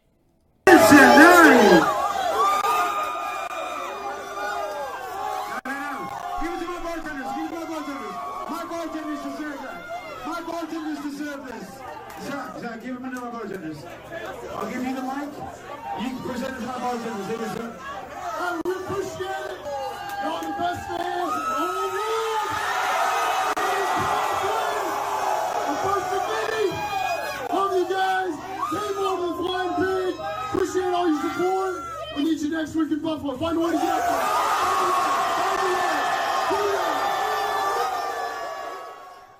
I mean, that's phenomenal stuff. It's so good. So good, and I never thought, this guy, there's obviously a part of his personality, and I don't know him at all, but there's a part of his personality that I really like a lot, and it's to be thinking of that. Somebody didn't tell Zach Taylor to go do this. This is just who you are. He's a guy that has to physically walk through that crowd and all the phones in his face and selfies and all that other crap, and he's still got to walk through the bar and get up there in front of everybody and give the bartenders the game ball. It's really cool. Sam Weish was the last coach in this town, maybe the only coach in this town in the history of the franchise, that connected with the fan base. Sam was very different in his connection with the fan base. His had to do with when homelessness was really starting to become prominent in America and going down and visiting with homeless people and serving homeless people food, et cetera, et cetera. That's who Sam Weish was at his core. And in Zach Taylor, to think of the people that support this franchise and support him is off the charts cool. Yeah, it's fantastic. And it's just such an easy little gesture to go there and to go to the bar to do that. I know he was all over the place last year. I know he went to MLTs. He's been all over. And as I don't know if you do this every playoff game for years if the Bengals keep up this pace. And, I don't know if you do it for 5 years in a row, if you're winning 2 playoff games a year. But what a great tradition, and just something so special that the people there will remember forever. They connect with it. Maybe there's people there that went to the game and aren't a huge Bengals fan, but, they went to the game or they tailgated. But wait, we went to the bar, we saw the coach. Now I care about the team. That's just the engagement part. It's one thing to go out and coach the team, and you have guys like Bill Belichick who have earned that respect by winning Super Bowl after Super Bowl. But for a newer phase of this franchise, for Zach Taylor to usher this in with the quarterback and with the fan support to get that sold-out crowd, I was standing there watching the game, and I was thinking to myself, how cool it must feel for Joe Burrow. And at one point when the Bengals had the ball, the crowd was going ballistic. I mean, just insane as the Bengals were driving. And he flapped his arms like a bird and told the crowd to quiet down. And within 3 seconds, you could hear a pin drop in Paul Brown Stadium. And I stood there and I watched him do that. And I thought to myself, how cool must that feel for somebody to look around at 66,000 people and have control over every single one of them in that instance. And Zach Taylor and Joe Burrow and the rest of this Bengals team have completely taken over the city in that way. And it's so, so cool to see. No doubt about it. I mean, no doubt about it. Casey, you got any thoughts there on Zach? Zach Taylor, I was very hard on him, critical. I think he's really come into his own. He's come into being a head coach. Yep. And he kind of gave some of his responsibilities away on the offensive play calling. And it's been spotty here and there, but for the most part, he is a great leader, a great judge of character, and knows how to will a locker room. Yep. And knows how to will the people to believe in him. You know what I liked? I thought one of the most interesting comments that I've heard made about Zach Taylor was made by Joe Burrow, where he said, look, he's not a rah-rah guy. Said he's not that guy. He's not the guy that's going to walk into a locker room at halftime or before a game and give some, win one for the Gipper kind of speech. That's not who he is. He says, but when he does have something to say, he said more times than not, it's directly on point, exactly what needed to be said at the right time, and that is the job of the head coach. He's the CEO. He's hired good coaches. The organization's allowed him to go out there and get good coaches, and assistant coaches can make the head coach look like a genius. Just let him do his job. We disagreed. Play calls, like you said, Casey, the stuff in the preseason, some of the nonsense. But look, they played like big boys last night, and it was Harbaugh, ironically enough, who their offensive coordinator, Roman, who some say is going to get run. How are you going to run that guy? You didn't even have Lamar Jackson, and when they did, they were scoring 27, 28 a game when Jackson was playing. But anyway, they're doing handoffs to the tight end on 3rd and 1. Yeah. I mean, are you kidding? Yeah, you got a quarterback averaging 7 yards a carry in the game last night, and you got Dobbins, a running back, averaging 5.5. And on 3rd and 1, you're giving the ball on a run to the tight end? Yeah. Believe me, the Bengals, in a lot of ways, they were gifted that game last night on multiple levels. But a win is a win. Tom, we've been talking a lot about the Bengals. We talked a lot about Joe Burrow. And I need to talk a lot about the men's room. So I am going to step aside. Okay. All right, bye. All right. Well, while Tom goes to the bathroom here, what I was about to pitch for this, and I'll take care of it right now, is that the Bengals report is brought to you by Encore Technologies. Encore Technologies provides IT solutions for a data-centered world with a suite of services from mobile computing to desktop to data center, supporting both centralized and work-from-home computing models to improve efficiency and productivity. Visit Encore.tech. The path to innovation begins here. Thank you, Encore. Appreciate all of your support. We appreciate it. So we have coming up today, we have the box lunch coming up at noon. That'll be with all of us in studio. Brandon will hop up into this chair. We'll play musical chairs. I'll go over there with Reed. Trace will be up on the set. I know Trace has a lot to talk about from this weekend. We haven't even gotten into the Giants and the Vikings game yesterday. We'll talk about that when Tom comes back here into the studio from the restroom. Casey, we have a cherry on top that we'll get to. We have some sound from Sam Hubbard that we can get to. But overall, I kind of look at this game, Casey, and we've talked a lot about it already. But overall, I keep going back to some of the things that you miss when you're in the stadium versus when you're watching the game on TV. When you're watching the broadcast. When we talk about how well some of these guys play, how poorly some of these guys play. Was there anybody that you felt like that stood out in your head that you were surprised by, whether good or bad? Is there anything that comes to the top of your head? I mean, the one thing that just keeps me worried about the Ravens, honestly, was just where Roquan Smith was. He was literally on every tackle, it seemed like. It seemed like the announcer just wore out his name every time. Yeah. Roquan Smith, number 19 with a tackle. I mean, it didn't matter where it was. He was there. And that was just – I know he's a great football player, but that surprised me. The other guy that really surprised me was Jackson Carman and how bad he was. I mean, the dude – I don't know if you could see this in the broadcast, but the dude just kept flopping. Like, not flopping. He was literally being lifted up off the ground, being shoved up in the air, probably up by a foot on some of these blocking assignments. And, man, it was just rough. I didn't realize how bad he had gotten.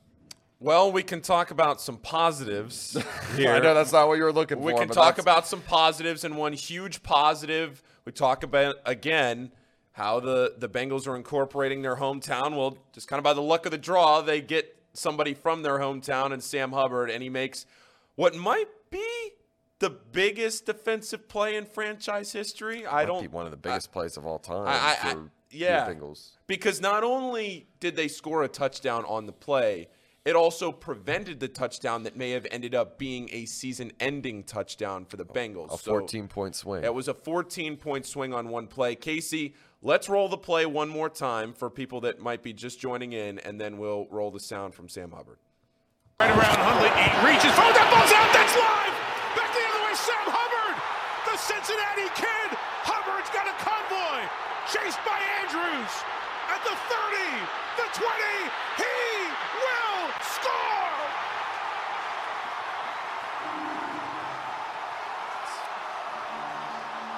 Right around Hundley, he reaches. And then, here, let's hear what Sam Hubbard had to say after this one. Even dreamed that one up.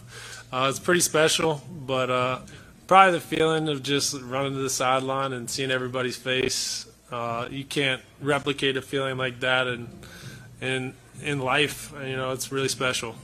Yeah, I was watching on the big screen. I was like, he's coming, somebody block. I'm like, please don't get caught. That's all I was thinking about. Nah, you can't even dream that one up. It's pretty special. Great for Sam Hubbard. Yep. I see some questions. Also, thank you in the chat. I see we got a super chat here from Rowdy Everpoint again, saying that Marcus Peters literally committed an illegal contact penalty or worse that wasn't called on nearly every pass play. T was getting mugged all game. We can talk more about that here in just a second. People were asking in the chat, was that a block in the back? I don't think so. Maybe by the letter of the law, you could make an argument for it, but I think in that situation, in that perspective, I don't think it was a block in the back. I'd be curious to hear what you guys, if you guys have a take I just on wish somebody would have hit him sooner. Yeah. I mean, there were two or three guys that had a chance to hit him like 30 yards before they actually did touch him. I think that was the complaint maybe most people felt like watching it, right? Yeah.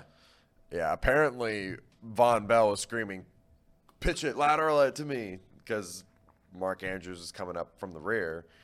And apparently Sam Hubbard is telling Von Bell. I just read this from the Charlie? guy. Yeah, Charlie. Yeah. And I'm trusting Charlie on this one. Oh, you I guys told trust me all Charlie. about Charlie. So Charlie's the man. Charlie wrote that Sam Hubbard was telling him, block Andrews, please. And That's Charlie Goldsmith from the Cincinnati Enquirer. He's a great writer.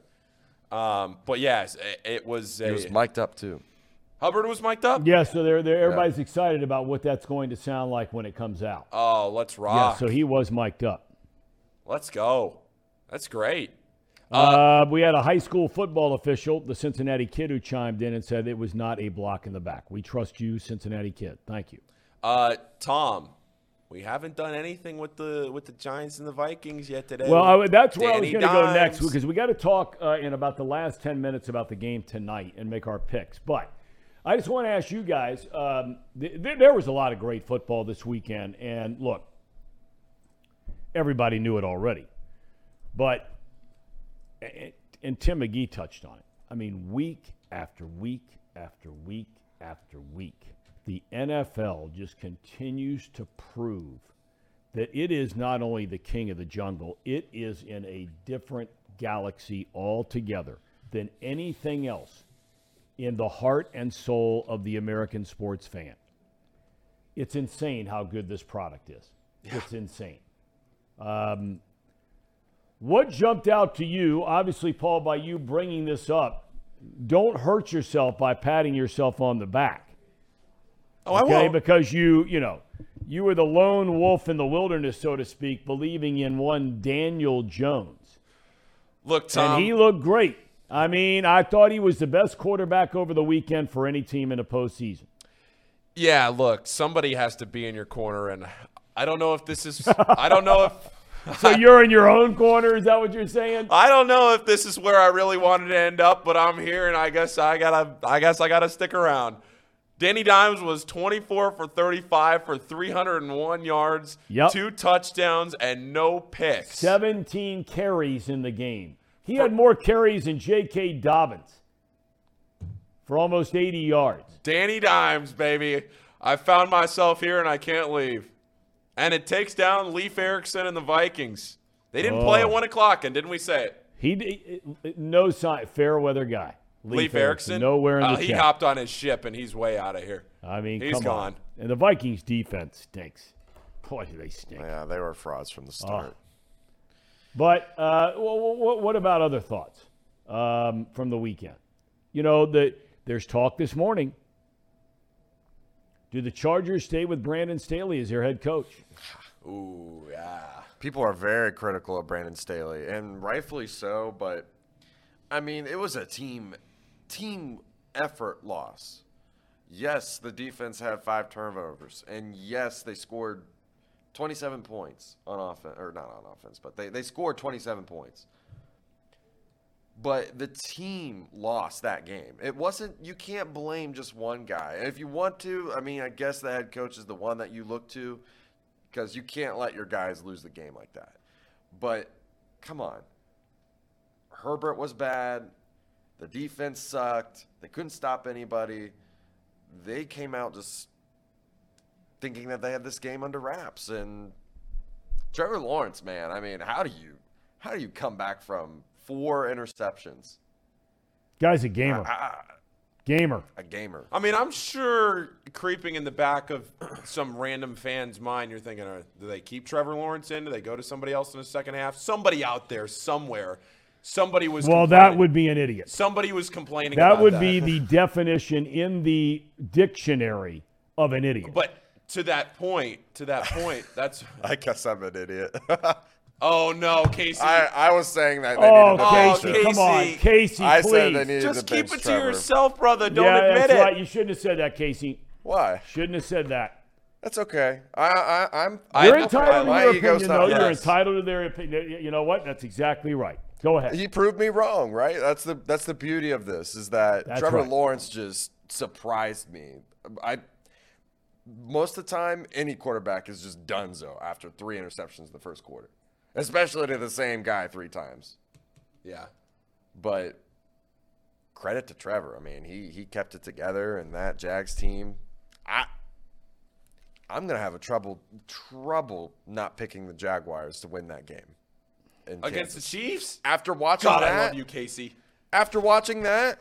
I love you, Casey. You fired me up.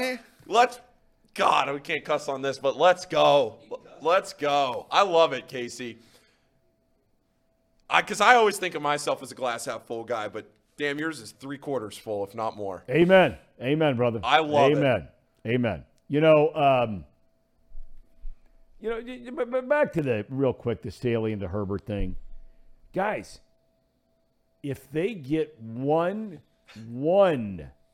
more first down in the entire second half, the game is over. The game's over. You burn 1:20 at the minimum off the clock by getting one more first down and thus a brand new set of downs.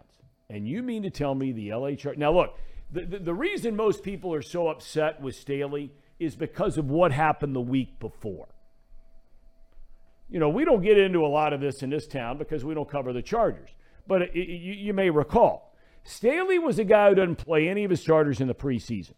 Okay? Nobody. Right? They played their last regular season game. When they weren't going to slip. But there was a chance if the Ravens won.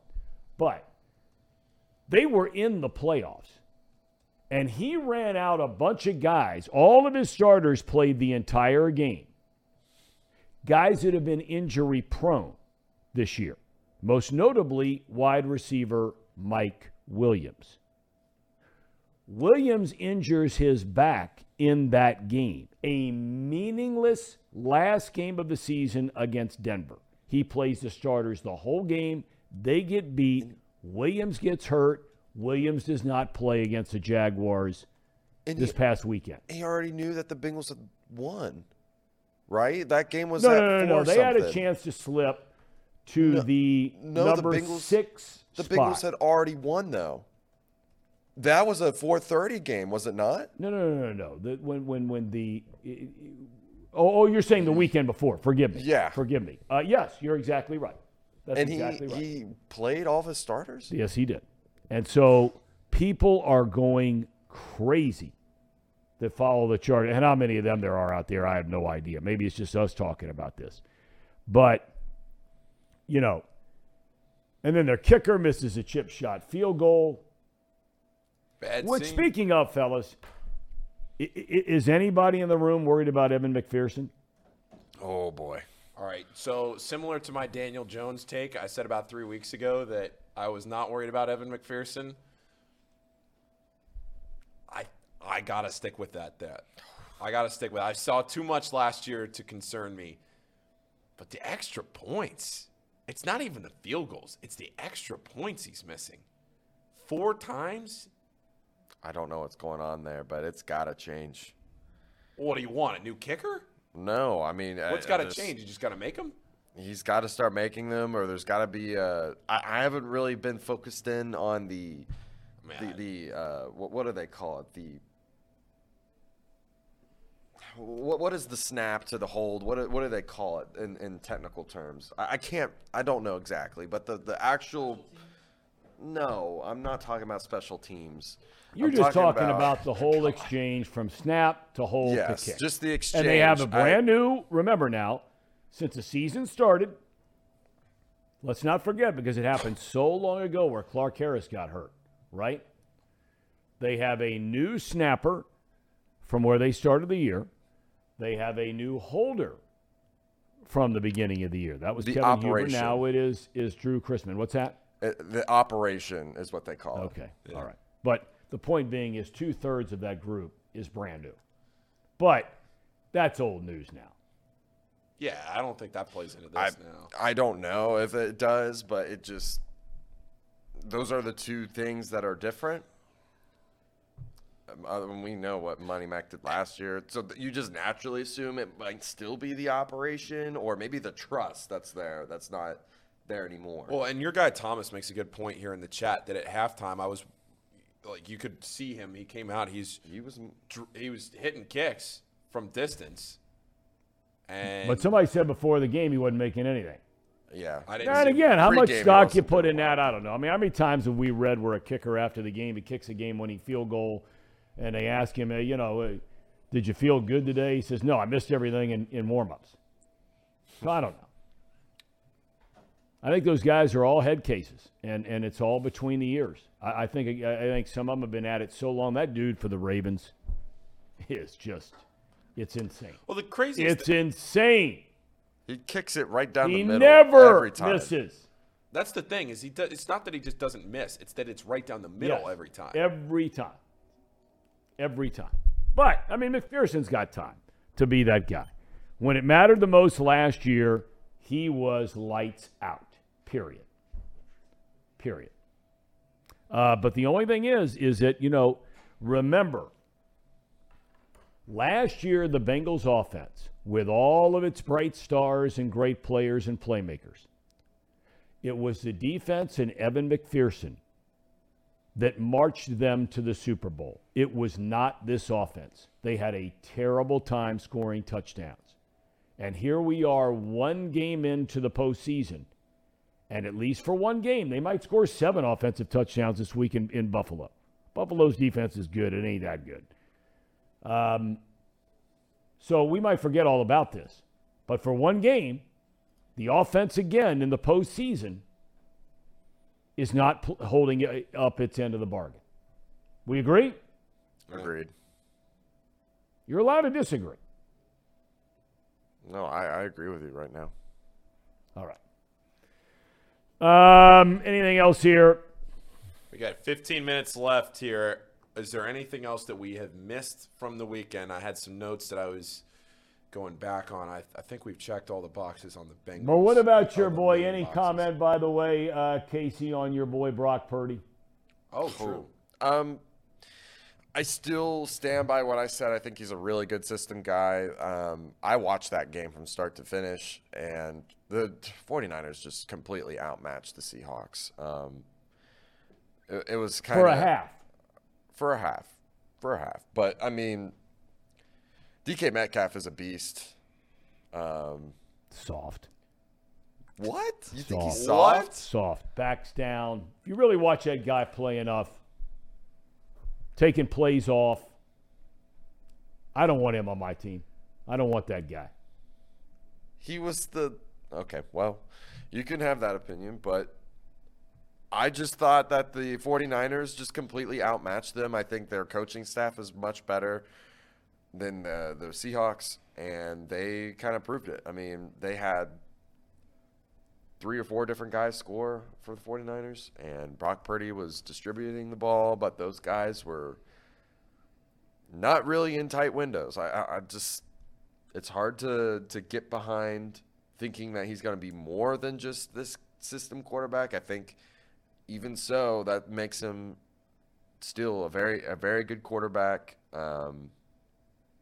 But I'm not ready to crown him in the top 10 echelon or anything like that. Okay, I think he's a great. I think he's a great system guy right now.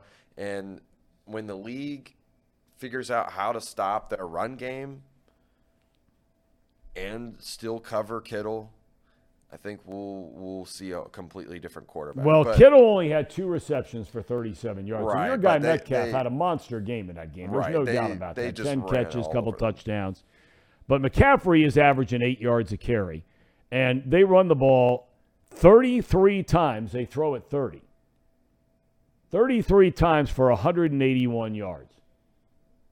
McCaffrey is, boy, is he playing. Yeah, he looks like a whole – maybe people in Carolina saw this every single game and when he was healthy, and he hadn't been healthy in recent years. But, man, that guy's playing. That offensive line just blows open holes for him, and he always makes the first guy either miss or not get a clean tackle, and he just – so explosive. I mean, I really enjoy watching Christian McCaffrey run, especially on this team. Is there any doubt for either one of you? And Casey, maybe you would be the guy that say you have some doubts, but Paul, I'm curious your opinion before we get to this Tampa Bay game tonight. The 49ers are on their 3rd starting quarterback this year. They've won 11 in a row, and they are demolishing people. I mean, they're not even playing tight games. They're blowing everybody out of the gym. Agreed. You started the year with Trey Lance, which we all agreed at the time. We said it here on the show, big mistake. Big mistake, especially in the locker room. With Garoppolo there, proven winner. Lance gets hurt, out. Garoppolo in, he gets hurt, out. Here comes Purdy, Mr. Irrelevant, last guy taken in the draft. Is there any debate as to who your quarterback? I don't care if they get beat by 100 next week, which is not going to happen. But is there any debate as to who your starter is going into training camp next year at quarterback for the San Francisco 49ers? It's Jimmy G. No, what? Over Brock Purdy? Jimmy G's gone. Yeah. Gone. I think it's between Trey Lance and Purdy. It's not Lance. Well, he's going to be in the mix. He's the number 1 pick. That's why they started him over Garoppolo this year. You give him a chance. He hasn't played in 3 years. Trey Lance hasn't played. He's been hurt. He hasn't played in 3 years. I know. He's been hurt and he's sat out. So then it's Purdy. If it's not Jimmy G, then it's Purdy. It's not Lance. But they'll give him a shot because he was the number 1 pick. They'll give him a shot. Yeah, they sacrificed so much of their future for him. Yeah, you got to give him a shot. Yeah, I mean, it's got to be Purdy. I mean, this guy has taken them to higher heights. Now, Garoppolo got him to a Super Bowl. Whether or not Purdy can do that or not. I'm surprised how many people write in on his chat about Patrick Mahomes being overrated. I don't know how you can say that. I mean, what is a guy supposed to do? Seriously, what does he have to do? He's like 70-15 in his division. They've won 10 or more games every year. They've won the division every year he's been in the league. They've been to the championship game 3 times. They've been to 2 Super Bowls, and he's won a Super Bowl in 4.5 years. What is the guy supposed to do to not be overrated?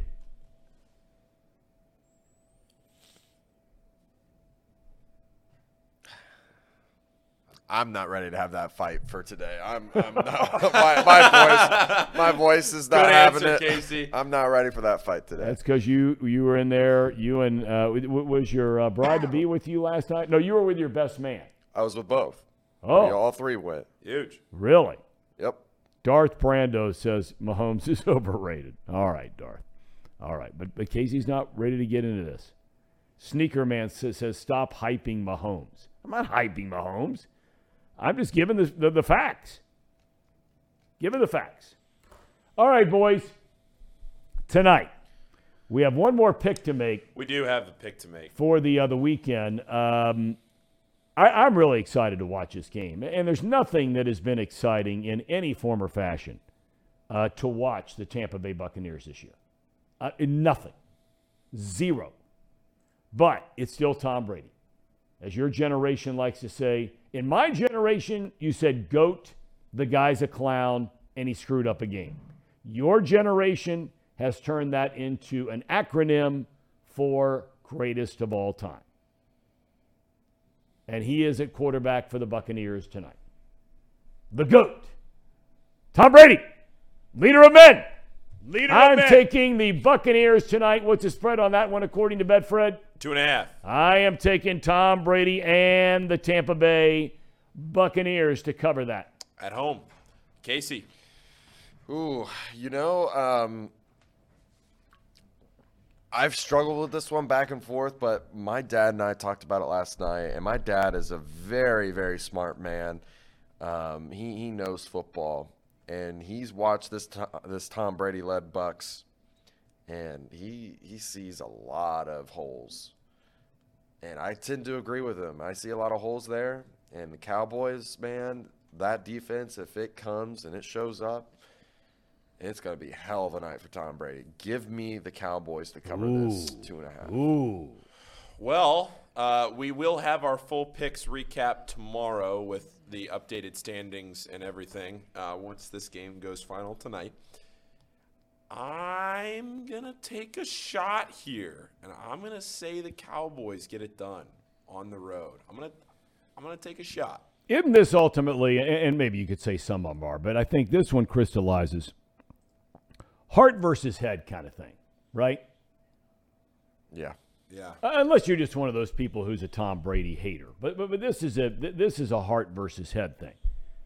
Your heart tells you, boy, it'd be great to see Brady one more time. Try to make the run and come out there and get it done, prime time, playoffs, blah, blah, blah, right? But your head tells you they have stunk all year long. He has been average at best. The Cowboys are a better team. They have better players. And so your head says Dallas. But we're about to find out. Do we have a cherry on top today or no? We do, and it's a personal one. Really? Yeah. A Chatterbox special. It's a Chatterbox special. Play it.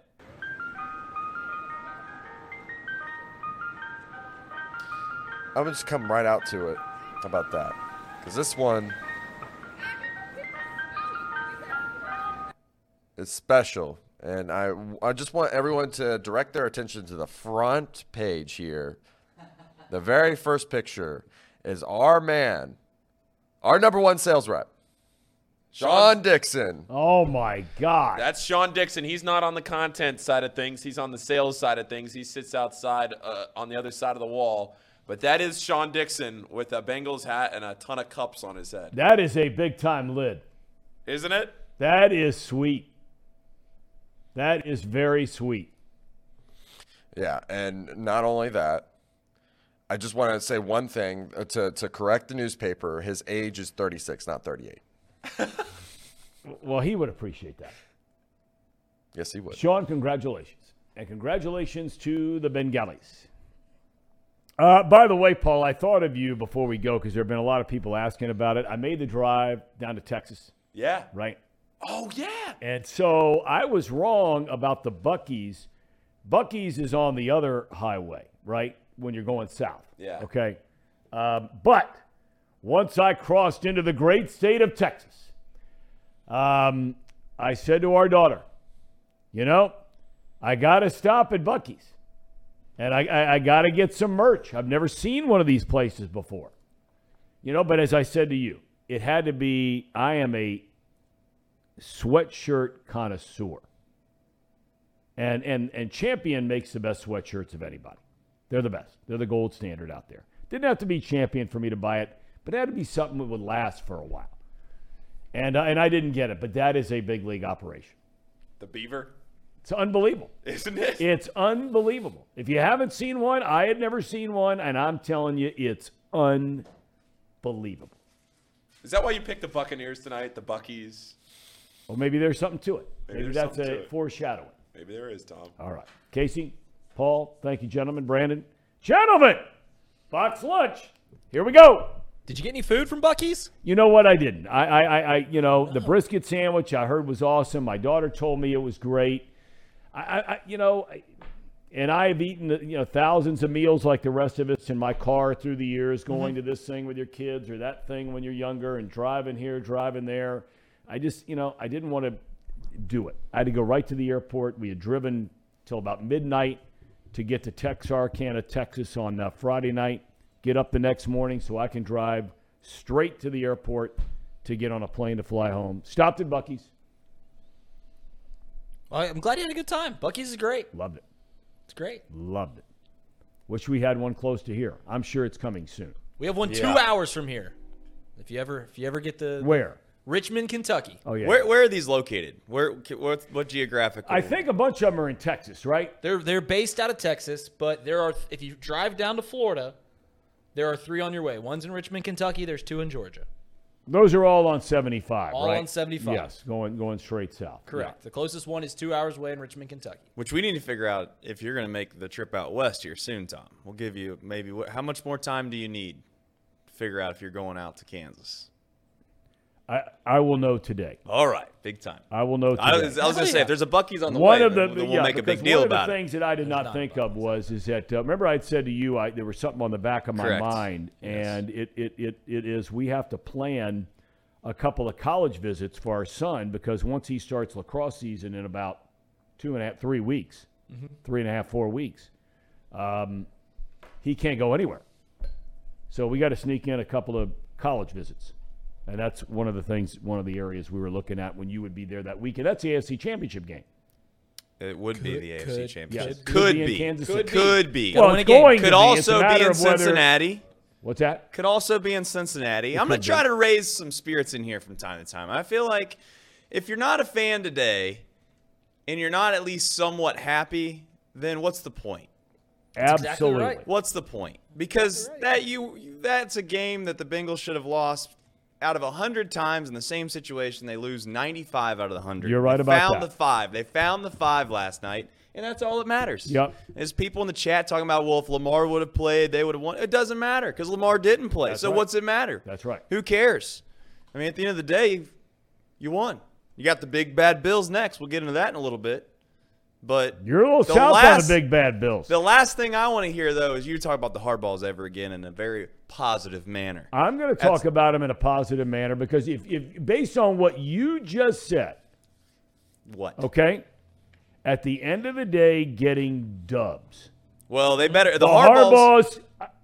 I'll take them all day, every day. The Hardballs better have pro. They better have digital clocks in their house because they don't know how to read a clock. I can tell you that. Well, that I'm not going to argue about, but I know at the end of the day, if you want to talk about John Harbaugh had his team ready to play last night. They executed their plan perfectly. No doubt about it. Now, he screwed up. Yes. He screwed up. And this is where you get into the whole thing about, we're talking about the Evans or the Andrews running on third down in a yard, talking about not having Dobbins in the game when you get inside the 5. Look, that's a part of football, fellas, and maybe you guys understand it a lot better than I do because I know I understand nothing about it. But I used to talk to Barry Alvarez about this all the time. Barry Alvarez won 3 Rose Bowls, turned around and turned Wisconsin into one of the top 20 college football programs in the country when it might have been the worst in all Division I when he took the job. And I would talk to him for hours about as a head coach who's not the play caller, okay? And now all of a sudden you start hearing all this stuff inside your head about the plays that are being called by your offensive coordinator, Greg Roman, in this case for the Ravens. If I'm John Harbaugh, and this is where I said he cost him a game last night, so I've already gone on record as saying that. Fair. All right? I've already gone on record as saying it. But when I hear third down in a yard in the red zone, and my offensive coordinator has decided the way my quarterback is running the ball and the way my primary running back is running the ball, that my tight end is going to get a handoff 3rd and 1, somebody's getting an earful. Yeah. And when my player personnel grouping inside the 10 to try and take the lead against Cincinnati in a playoff game, and that player personnel package does not have J.K. Dobbins inside the 3, somebody's losing their job. You mean you don't like the roll out to the right on the 3-yard line to throw it all the way back to the left? No. A screen pass? No, I don't. You don't like that play? No, I don't. And I for the life of me, I don't understand how when these guys are hearing stuff in their headset, I don't understand how they don't just step in there and just say, hold on a second here. What in the world are we thinking about? Turn around, give the ball to Dobbins. Turn around, give the ball to Dobbins. Turn around, give the ball to Edwards. What's Edwards weigh? 240 pounds or something? Yes. Right? Big boy. Big boy. Right. If you looked at the play that you're talking about with Andrews on the running play, where he's basically a running back. Yes. They blocked that play to perfection, if you've seen it. Now, I'm not trying to say that Andrews is made a huge mistake. He's not a running back, so I can't crush him for that. But if you watch the replay, he could have not walked into the end zone, but he would have been in the end zone if he ran through the hole that they were designing to block. But he bounced it outside. He doesn't understand that. Nor should he. And that's my point. Right. Is like at some point, why don't you just keep it simple, which is what they did 95 yards during their on the offense possessions for the first 95 yards. They're like, you know what we're going to do? We're just going to line it up and hand it off left, hand it off right, bootleg. And they were doing a great job. They were running it right down the Bengals' throat. And then inexplicably, they just decided that at that point, they threw the ball, I think, inside the 5-yard line last night. The Ravens, I think, threw the ball like five out of the 6 attempts that they had, or 4 out of the 5. I don't remember exactly. But it just goes to show you that it's like, as much as we sit in this room and we admit that we don't know a lot about football, and as much as you can say that from a fan perspective, you don't, it's hard to have an X's and O's conversation with someone that does this every day of their life, and they'll just treat you like you're just completely stupid. Right. They're like, you're dumb. They don't know what they're talking about. Right. It's like, well, like at some point, you got to admit that the just the common sense nature of what the fans talk about has to come to fruition at some point. Well, I got to tell you, Trace, last night for me, and I found this to be, I don't know what the word is, but it was enlightening to me because, as I said, I sat at home by myself last night because my wife had to leave. I sat at home and watched every play of that game on television and could pay attention to every play of the game and the ebbs and flows of a game, which makes football so great. It's why I hate the red zone. When you watch a game and this kind of thing, right? Going to pick up my son, and we talked about this earlier, I had to drive down and pick up my son and a buddy of his who went to the game. And the conversation about the game, riding home, was like people that watch two entirely different games.